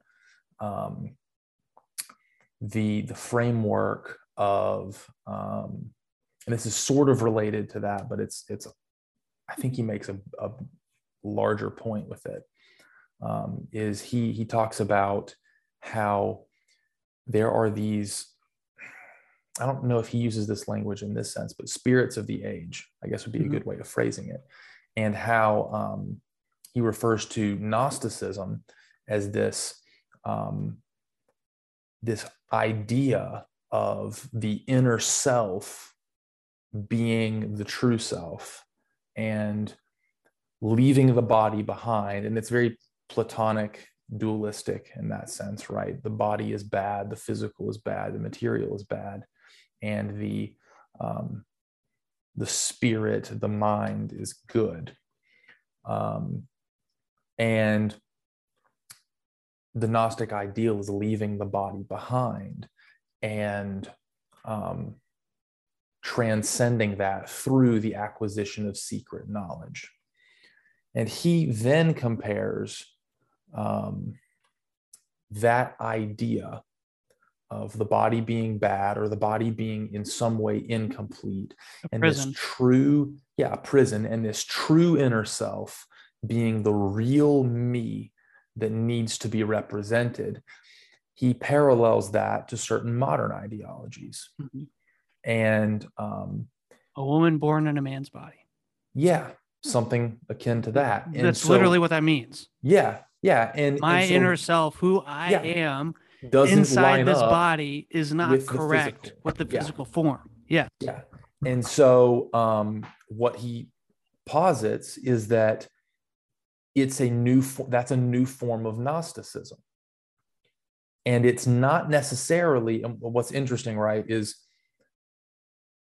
gender sexuality theorists always say that these are new ideas, right? This is new realizations that we're coming to about gender theory and what have you. And those are debates for another time. But I think the greater point being made is I think gender fluidity is probably the greatest example of that. Yeah. But what the point Wright's making is that that's an old idea repackaged.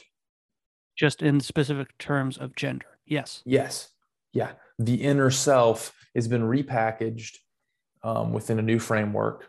Before it was the inner self in the intellectual. Now it's the inner self in the gender. And those two things, what's interesting, the more I've been thinking about this, is realizing the ways in which those actually, though it's the same thing, they miss each other on certain levels. And I think it's that repackaging that helps the idea not seem like it used to. But I'll say this to make a greater point, right? Then I went straight from listening to him into listening to Vanderklay. And I realized something about the way egregore or principalities or powers or just ideologies, and even if you want to take this from a psychological sense, right? If we are the same kinds of people, right, throughout history, we will create inevitably the same kinds of group thinks over and over and over again. And I think towards the end of the video, Vanderklay references this as history doesn't repeat itself, but it rhymes. And that's something that I think is really interesting. That's the rhyme you're just talking about. Yeah. It's Gnosticism, but it's different. It's Gnosticism, but it's different. And so I think that it's important for us to recognize, because we have this modern sense, this modern arrogant sense that we've figured it out and that previous generations had it all wrong. But what's really happened is we've adjusted and repackaged old ideas.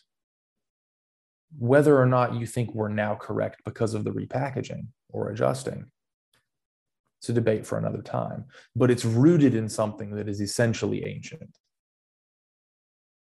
And to take it a step further, in my Romans class today, we were talking about Romans 1-3, the first part of 3. And in the context of those verses, Paul says some, in the modern context, very problematic things about sexuality, specifically in Romans 1. And God giving them over to their base desires, something of that language. Yeah.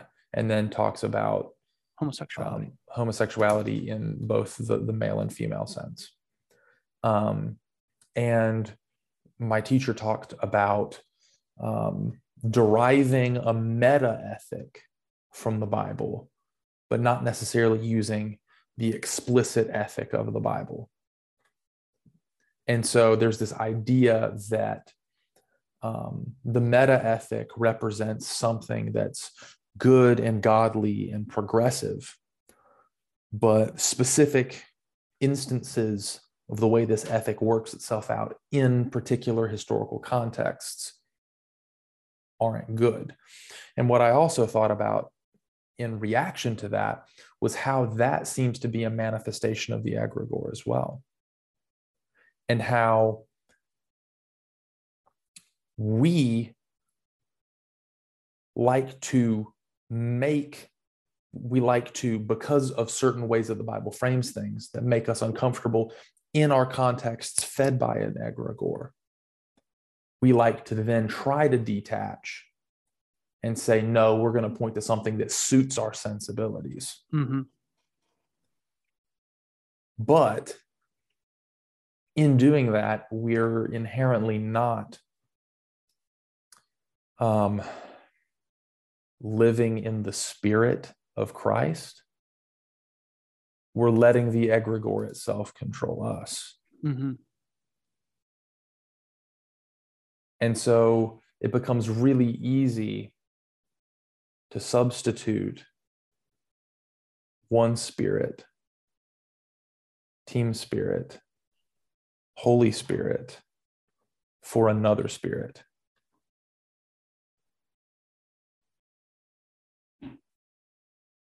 Yep.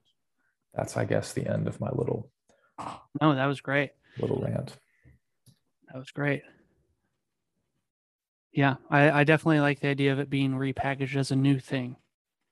I think that's helpful. So I wanted to go from the Apkallu Nephilim story to the Genesis 11 Babel story. Okay. Because I think part of, we talk about the spirit of a nation. What do we mean when we say that? Well, and this is if you haven't listened to the episode we did on cosmic geography, feel free. I'll try and link it in the description. But Heiser's going to give the basic argument that I make in that. But we never see. School story here. The third rebellion. This is the Sunday school story we all know, but we never see. Because again, we're cut off from some material. We all know the story of Babel, Genesis 11:1-9. What we don't know is this one. When the Most High, again, that's not a brain teaser, we know who that is. When the Most High gave to the nations their inheritance, when he divided mankind, and when he fixed the borders of the peoples according to the number of the sons of God. Wait a minute. When the Most High gave the nations their inheritance, divided mankind, he fixed the borders of the peoples according to the number of the sons of God? But the Lord's portion, but Yahweh's portion is his people. Jacob is his allotted heritage. Okay, when was humanity divided into nations? That would be Babel. So when God did that, when he punished humanity because he wanted them to overspread the earth, God repeats the Edenic mandate after the flood to Noah and his sons, and it's from his sons that all the nations in Genesis 10, derive from in some way. Instead of overspreading the earth, though, they congregated a place called Babel, and they built a tower, to make themselves a great name. So God says, okay, this is like the opposite of what I asked you to do. So let me get this straight, God says. We had a fall in Eden. You got expelled from that, and that meant death and estrangement from me, your Father and your Creator. Then we unfortunately had another supernatural rebellion to deal with, Genesis 6:1-4. The result of that was the proliferation of evil and wickedness and depravity among the human population that was so great that I looked down and I saw that every inclination of the human heart was only evil continually. That's Genesis 6:5. So I sent a flood, but we saved a remnant out of the flood. And I gave them 120 years to repent, but basically nobody did. But now, when you guys get out of the ark and you have kids, I show up and I repeat the Edenic mandate because there is no plan B. We're sticking with plan A here. I want a family. I want you and my family. I want to return to earth, and I want the earth to become Eden. But it has to start right here. Okay, you got to start with the original job. You've got to be loyal to me. Obey. You're not going to earn your salvation if you believe that I am the Most High, that I am your Creator, I am your Father. You believe that I want the things that you want. I want to give them to you. If you believe that I am who I say I am, let's get with the plan here. Be my partner. Be my child, be my partner. And so what does humanity do? Now, we'd like to build a tower. Because if we build a tower, then we're going to become famous. So it's a little more than that because everybody agrees, biblical scholars agree, that the tower they built was a ziggurat. If you know a little bit about ziggurats, it helps. Ziggurats were part of temple complexes in ancient Mesopotamia. You built a ziggurat to connect heaven and earth, and you would meet at that place to offer sacrifice and barter with the god or the gods. A ziggurat, part of a temple complex, was something you built to bring the deity to you. God's like, that's really not the idea. Okay, I don't come at your beck and call. Okay, the God of Israel will not be tamed. This is what the thinking was about building, these temple complexes. And God says, okay, here we are again. You don't want to be loyal to me. You don't want me to be your God. You don't want these things. I'm going to give you what you apparently are asking for. I'm going to give you a divorce. I'm going to disinherit you. I'm going to cut you off from me. I'm going to disperse you and divide you up geographically, and I'm going to assign each of you, each of the nations, to one of the sons of God. And they're going to get assigned to you too. And what I want them to do, again, this is wider in the Old Testament, what I want them to do is I want them to essentially be placeholders. I still love humanity. I don't want humanity enslaved and destroyed and corrupted and basically ground into dust. And I certainly don't want humans to worship the other gods because I'm their maker. So what I want is I want the nations ruled justly according to my character and my principles. But I'm done with you. I'm going to judge your wickedness, and we're going to see how that goes. In the meantime, verse 9, here's what we're going to do. There is no plan B. So what I'm going to do, if you're not willing to be loyal to me, is I'm going to create more humans. I'm going to take one guy from Ur, his name is Abram, and his wife is Sarah, and they're perfect because they can't have kids. They're perfect because I'm going to supernaturally enable them to have a child so that everybody knows this nation, their descendants exist because of my power. That's what we're going to do. Are you convinced yet?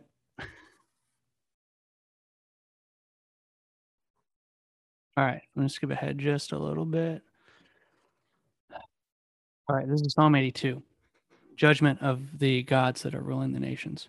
Given charge over the nations, don't do a good job. Here's what they do. We read it earlier today in Psalm 82.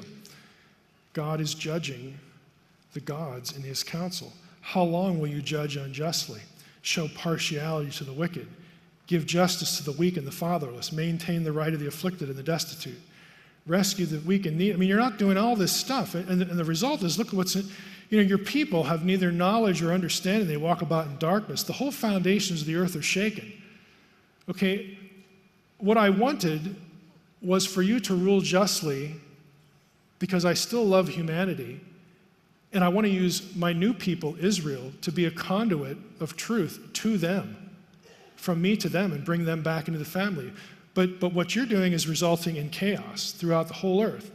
The psalm ends with the psalmist saying, "Arise, O God, judge the earth, for you shall inherit all the nations." The psalmist wants this to end. He wants the chaos of the nations taken care of. The reason I have this highlighted, again, we can't go into this either, but if you know what the Septuagint is, it's the Greek translation of the Hebrew Bible. The word here for arise in the Greek translation of the Hebrew Bible is the word for resurrection. And it happens 3 or 4 times where the resurrection is associated with the reclaiming of the nations. This is just one of several passages. And Paul knows this. He knows it really well. Because 5 or 6 times, Paul, when he talks about the resurrection, he doesn't talk about being his ideal weight.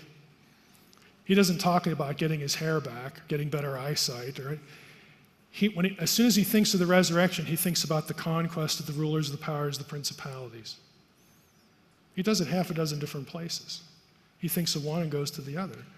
Now, again, this is the way it was supposed to work, but it doesn't work this way. And what this is the root, and we'll cover this in the last 5 minutes here. This whole idea of God scattering the nations, assigning them to other gods, and those gods become corrupt. They destroy their nations. They turn the hearts of their people to worship them. They turn the hearts of people to idolatry. Spirit of a nation. Yep. So my question is, what do we do about this? What does this mean?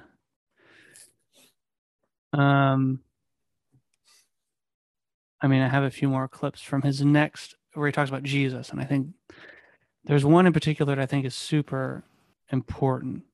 Do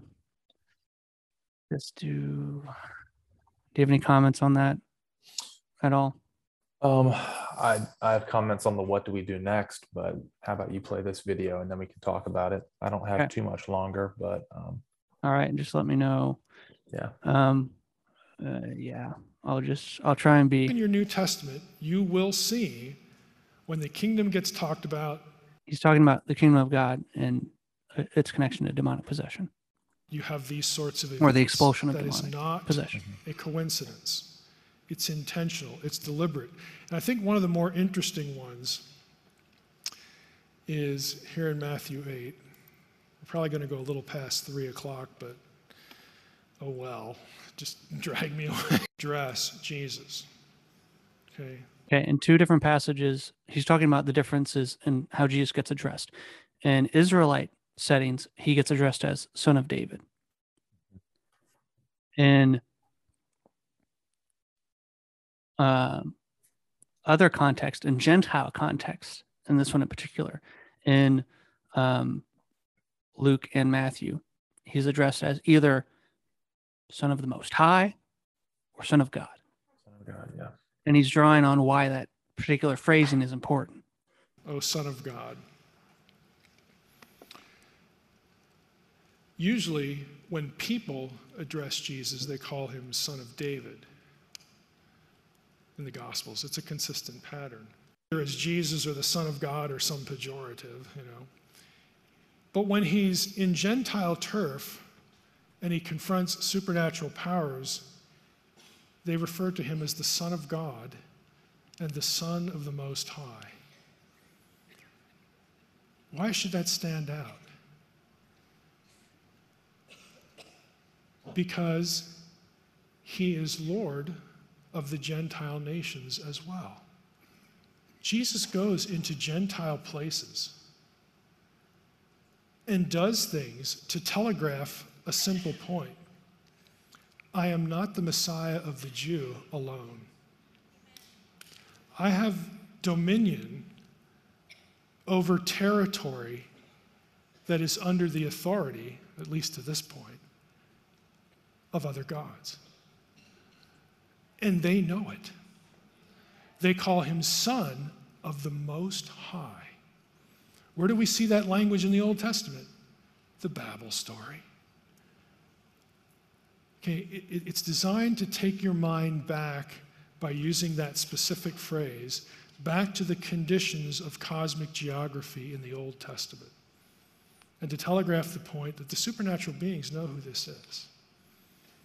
Now, I agree with Paul, and we'll get to Paul in a moment, where Paul in 1 Corinthians 2, verses 6 through 8, said, had the rulers of this world, which is a Pauline phrase for supernatural powers, and the Gospels use it too. Satan is called the ruler of this world and all that.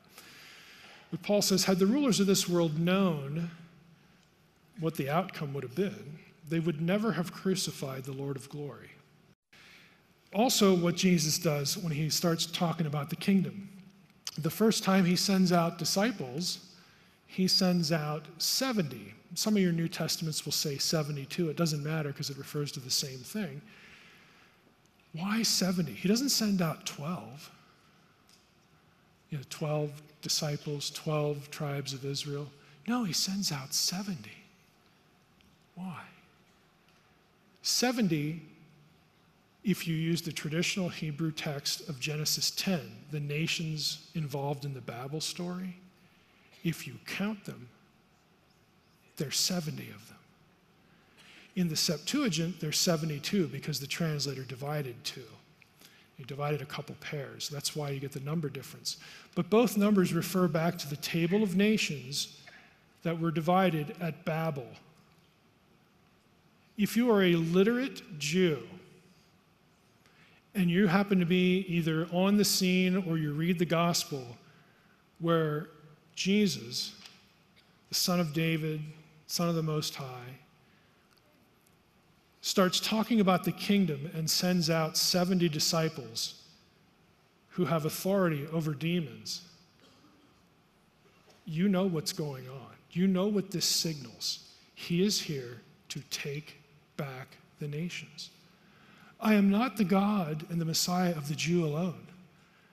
I am Lord of every last inch of turf here. And this is a symbolic gesture to make that point. All right, one more.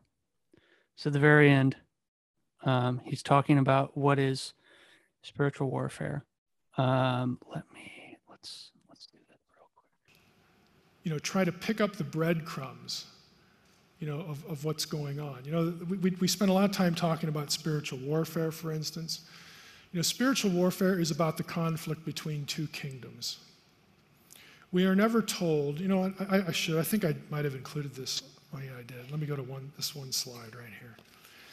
We are told to, we're never told to go into certain areas and cities and regions and just yell at demons. We're not told to do that. Demons, again, are low-level players. They inflict harm upon individual persons. But intelligent evil that has geographical dominion and is concerned with empires, like in Daniel, it has better things to do than turn people into sock puppets made of flesh. It's got bigger fish to fry. It is about controlling people through, intelligent means. How would you control a population in an empire? You manipulate the humans that are in charge. In that case, they're basically willing idolaters, so it's not really that difficult. But the same thing happens now. Intelligent evil wants to move herds. It wants to control hearts and minds. It's about how you think. It's about big things like, who am I? What's my mission? Idolatry. In other words, being distracted from the worship, from loyalty to the true God to anything else. It's about self-destruction through the things we do or that we don't do. Intelligent evil knows what buttons to push. And you don't have to have a demon behind every rock. You don't have to have, a demon made me do this. No, we can destroy ourselves just fine by ourselves. But to move herds of people in one direction or the other, and toward idolatry and away from the truth, that takes an intelligent plan. And supernatural beings can do this. Again, if I were a supernatural evil being, I know what I would do. I would get to leaders in government and in media. Because if I get a handful of those people dedicated to chaos, that's going to be real effective. I'm not going to work hard, I'm going to work smart. Now, what are we told to do? We are tasked not with, going out and doing, strange rituals and yelling at demons and all this kind of stuff. What are they scared of? I'll tell you what they're scared of. They're scared of the kingdom of God. Because in Romans 11, Paul specifically he's talking about the return of the Messiah. He's talking about the revival of Israel. Okay? And he specifically says, and he says it in Corinthians as well, that essentially the Lord is not going to come back until the fullness of the Gentiles has been brought in. Because then that will initiate the revival of Israel so that all Israel will be saved. Again, it's a debated thing as to what the phrase means, but what I don't want you to lose sight of is the fullness of the Gentiles is key to the day of the Lord and the return of the Lord. Fullness of the Gentiles is the fulfillment of the Great Commission. So what we are tasked with is what Jesus actually told us to do before he ascended. Go ye therefore and make disciples of all nations. See, that's Matthew 28:19, but you know what the verse earlier says to it? All authority is given to me in heaven and on earth. It's not just for the Jew, it's for all the nations. Go therefore and make disciples of every nation. It's the fullness of the Gentiles idea. And I was talking to Stovall last night. We'll stop it there.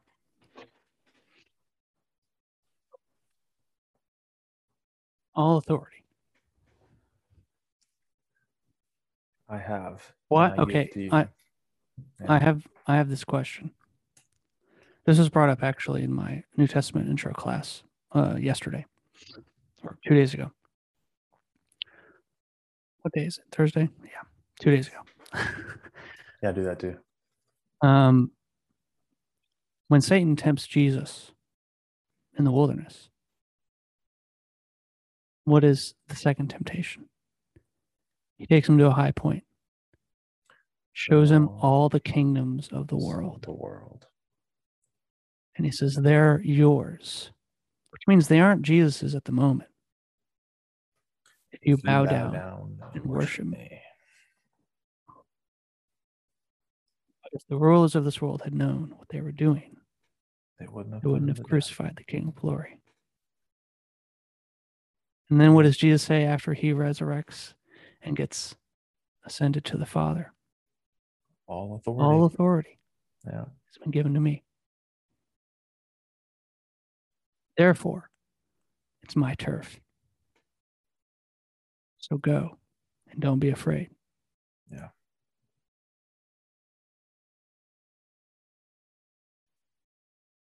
So I guess what's the answer?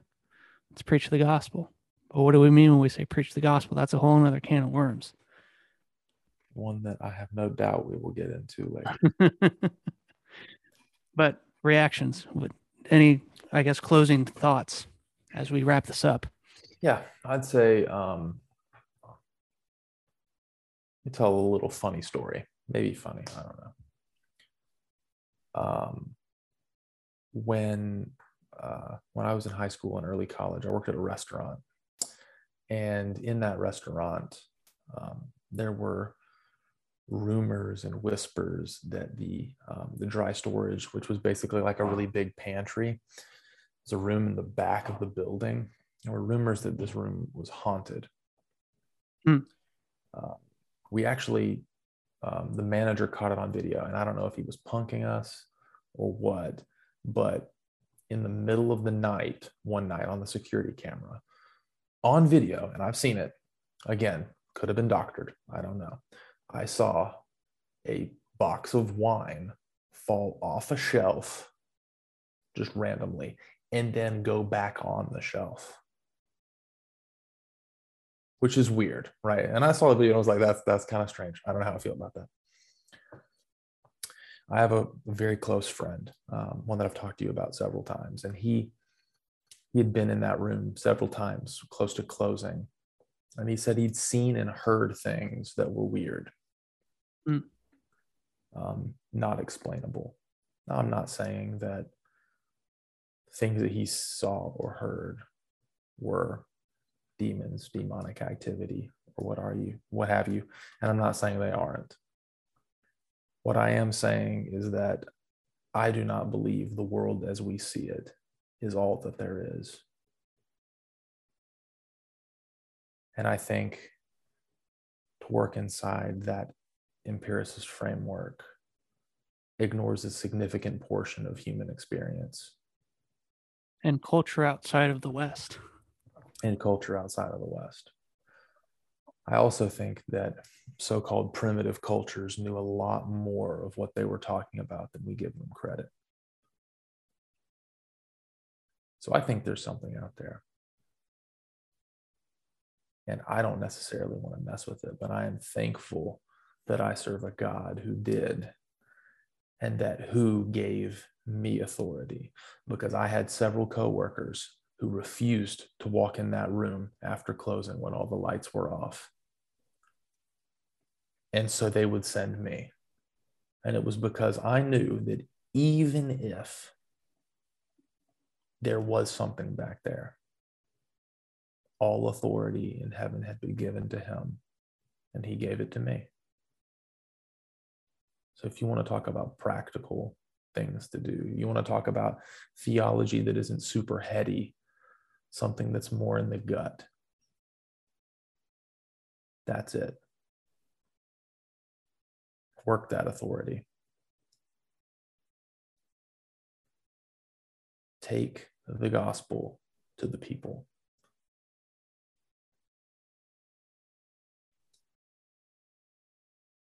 Ephesians chapter 6, verse 12.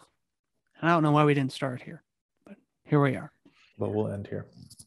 Put on the full armor of God so that you can make your stand against the devil's schemes. For our struggle is not against flesh and blood, but against the rulers, against the authorities. This is Paul talking. Against the powers of this world's darkness and against the spiritual forces of evil in the heavenly realms. So, and I think this is the point that even the Egregore analogy makes. When you're talking to that person that you disagree with about whatever subject it might be, that is a current Egregore of the culture or community you're involved in, you're actually not fighting them. You're fighting the things that possess them. You're working as an exorcist. Yeah. And have you? So I'll give you an example. I have a coworker. He's a good guy, and we've had discussions and debates. He's an older gentleman in his 60s or 70s. He's one of the tailors at the place where I work, and we've had discussions about current and old political situations. And he'll talk, and I get sad for him sometimes, honestly, because, well, I haven't lived the life he's lived, and if I had, maybe I would be controlled by the same things he's controlled by. So his feelings and his perspectives aren't without their merit. Let's make that clear. But me, and you have had conversations with people where you hear the anger, or you hear the anguish, or you hear the dissatisfaction, the disappointment, and you think, man, I've had some little bit jarring conversations with him. I'm middle of the road agreeableness, so I'm not great with conflicts anyway. But point is, I've had conversations with him, and I'm taken aback a little bit, because what I see manifesting in certain times is not him. It's a spirit of anger. Whatever. And I think that's the best one. That wasn't me. Yeah. Right. And the point I'm making is, I have to remember that when I talk to him and when those things happen, my job is not to prove him wrong or to even prove him right. It's to help exercise that anger out of him. Because you get this feeling, right? When you talk to people, you hear them and you're like, oh, that's not you. That you're getting to a level where you are actually possessed by that thing that's inhabiting this conversation, this egregore, that's the spirit of whatever's going on right now. Because our battle is not against flesh and blood. I'm not fighting him. Yeah. I'm fighting all his anger and his rage about things that have happened to him, and things that he's seen, and things that happen in his community and his experience, and all of that, and the things that has built in him, the spirit that has led him to, that has made that is produced because of that, and it has then in turn inhabited him. Yeah. Right. And we all have these things. We do.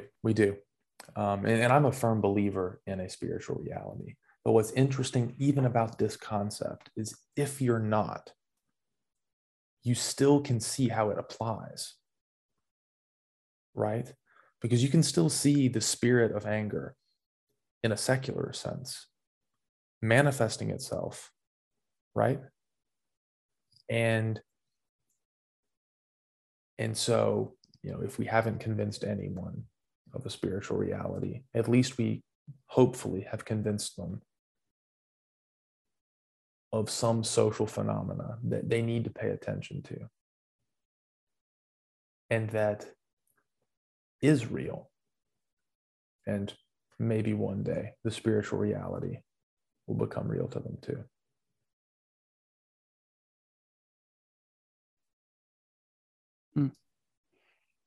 All right. Well, that's no better place to end it. So Commies, look out, tell them, look out for my worldview.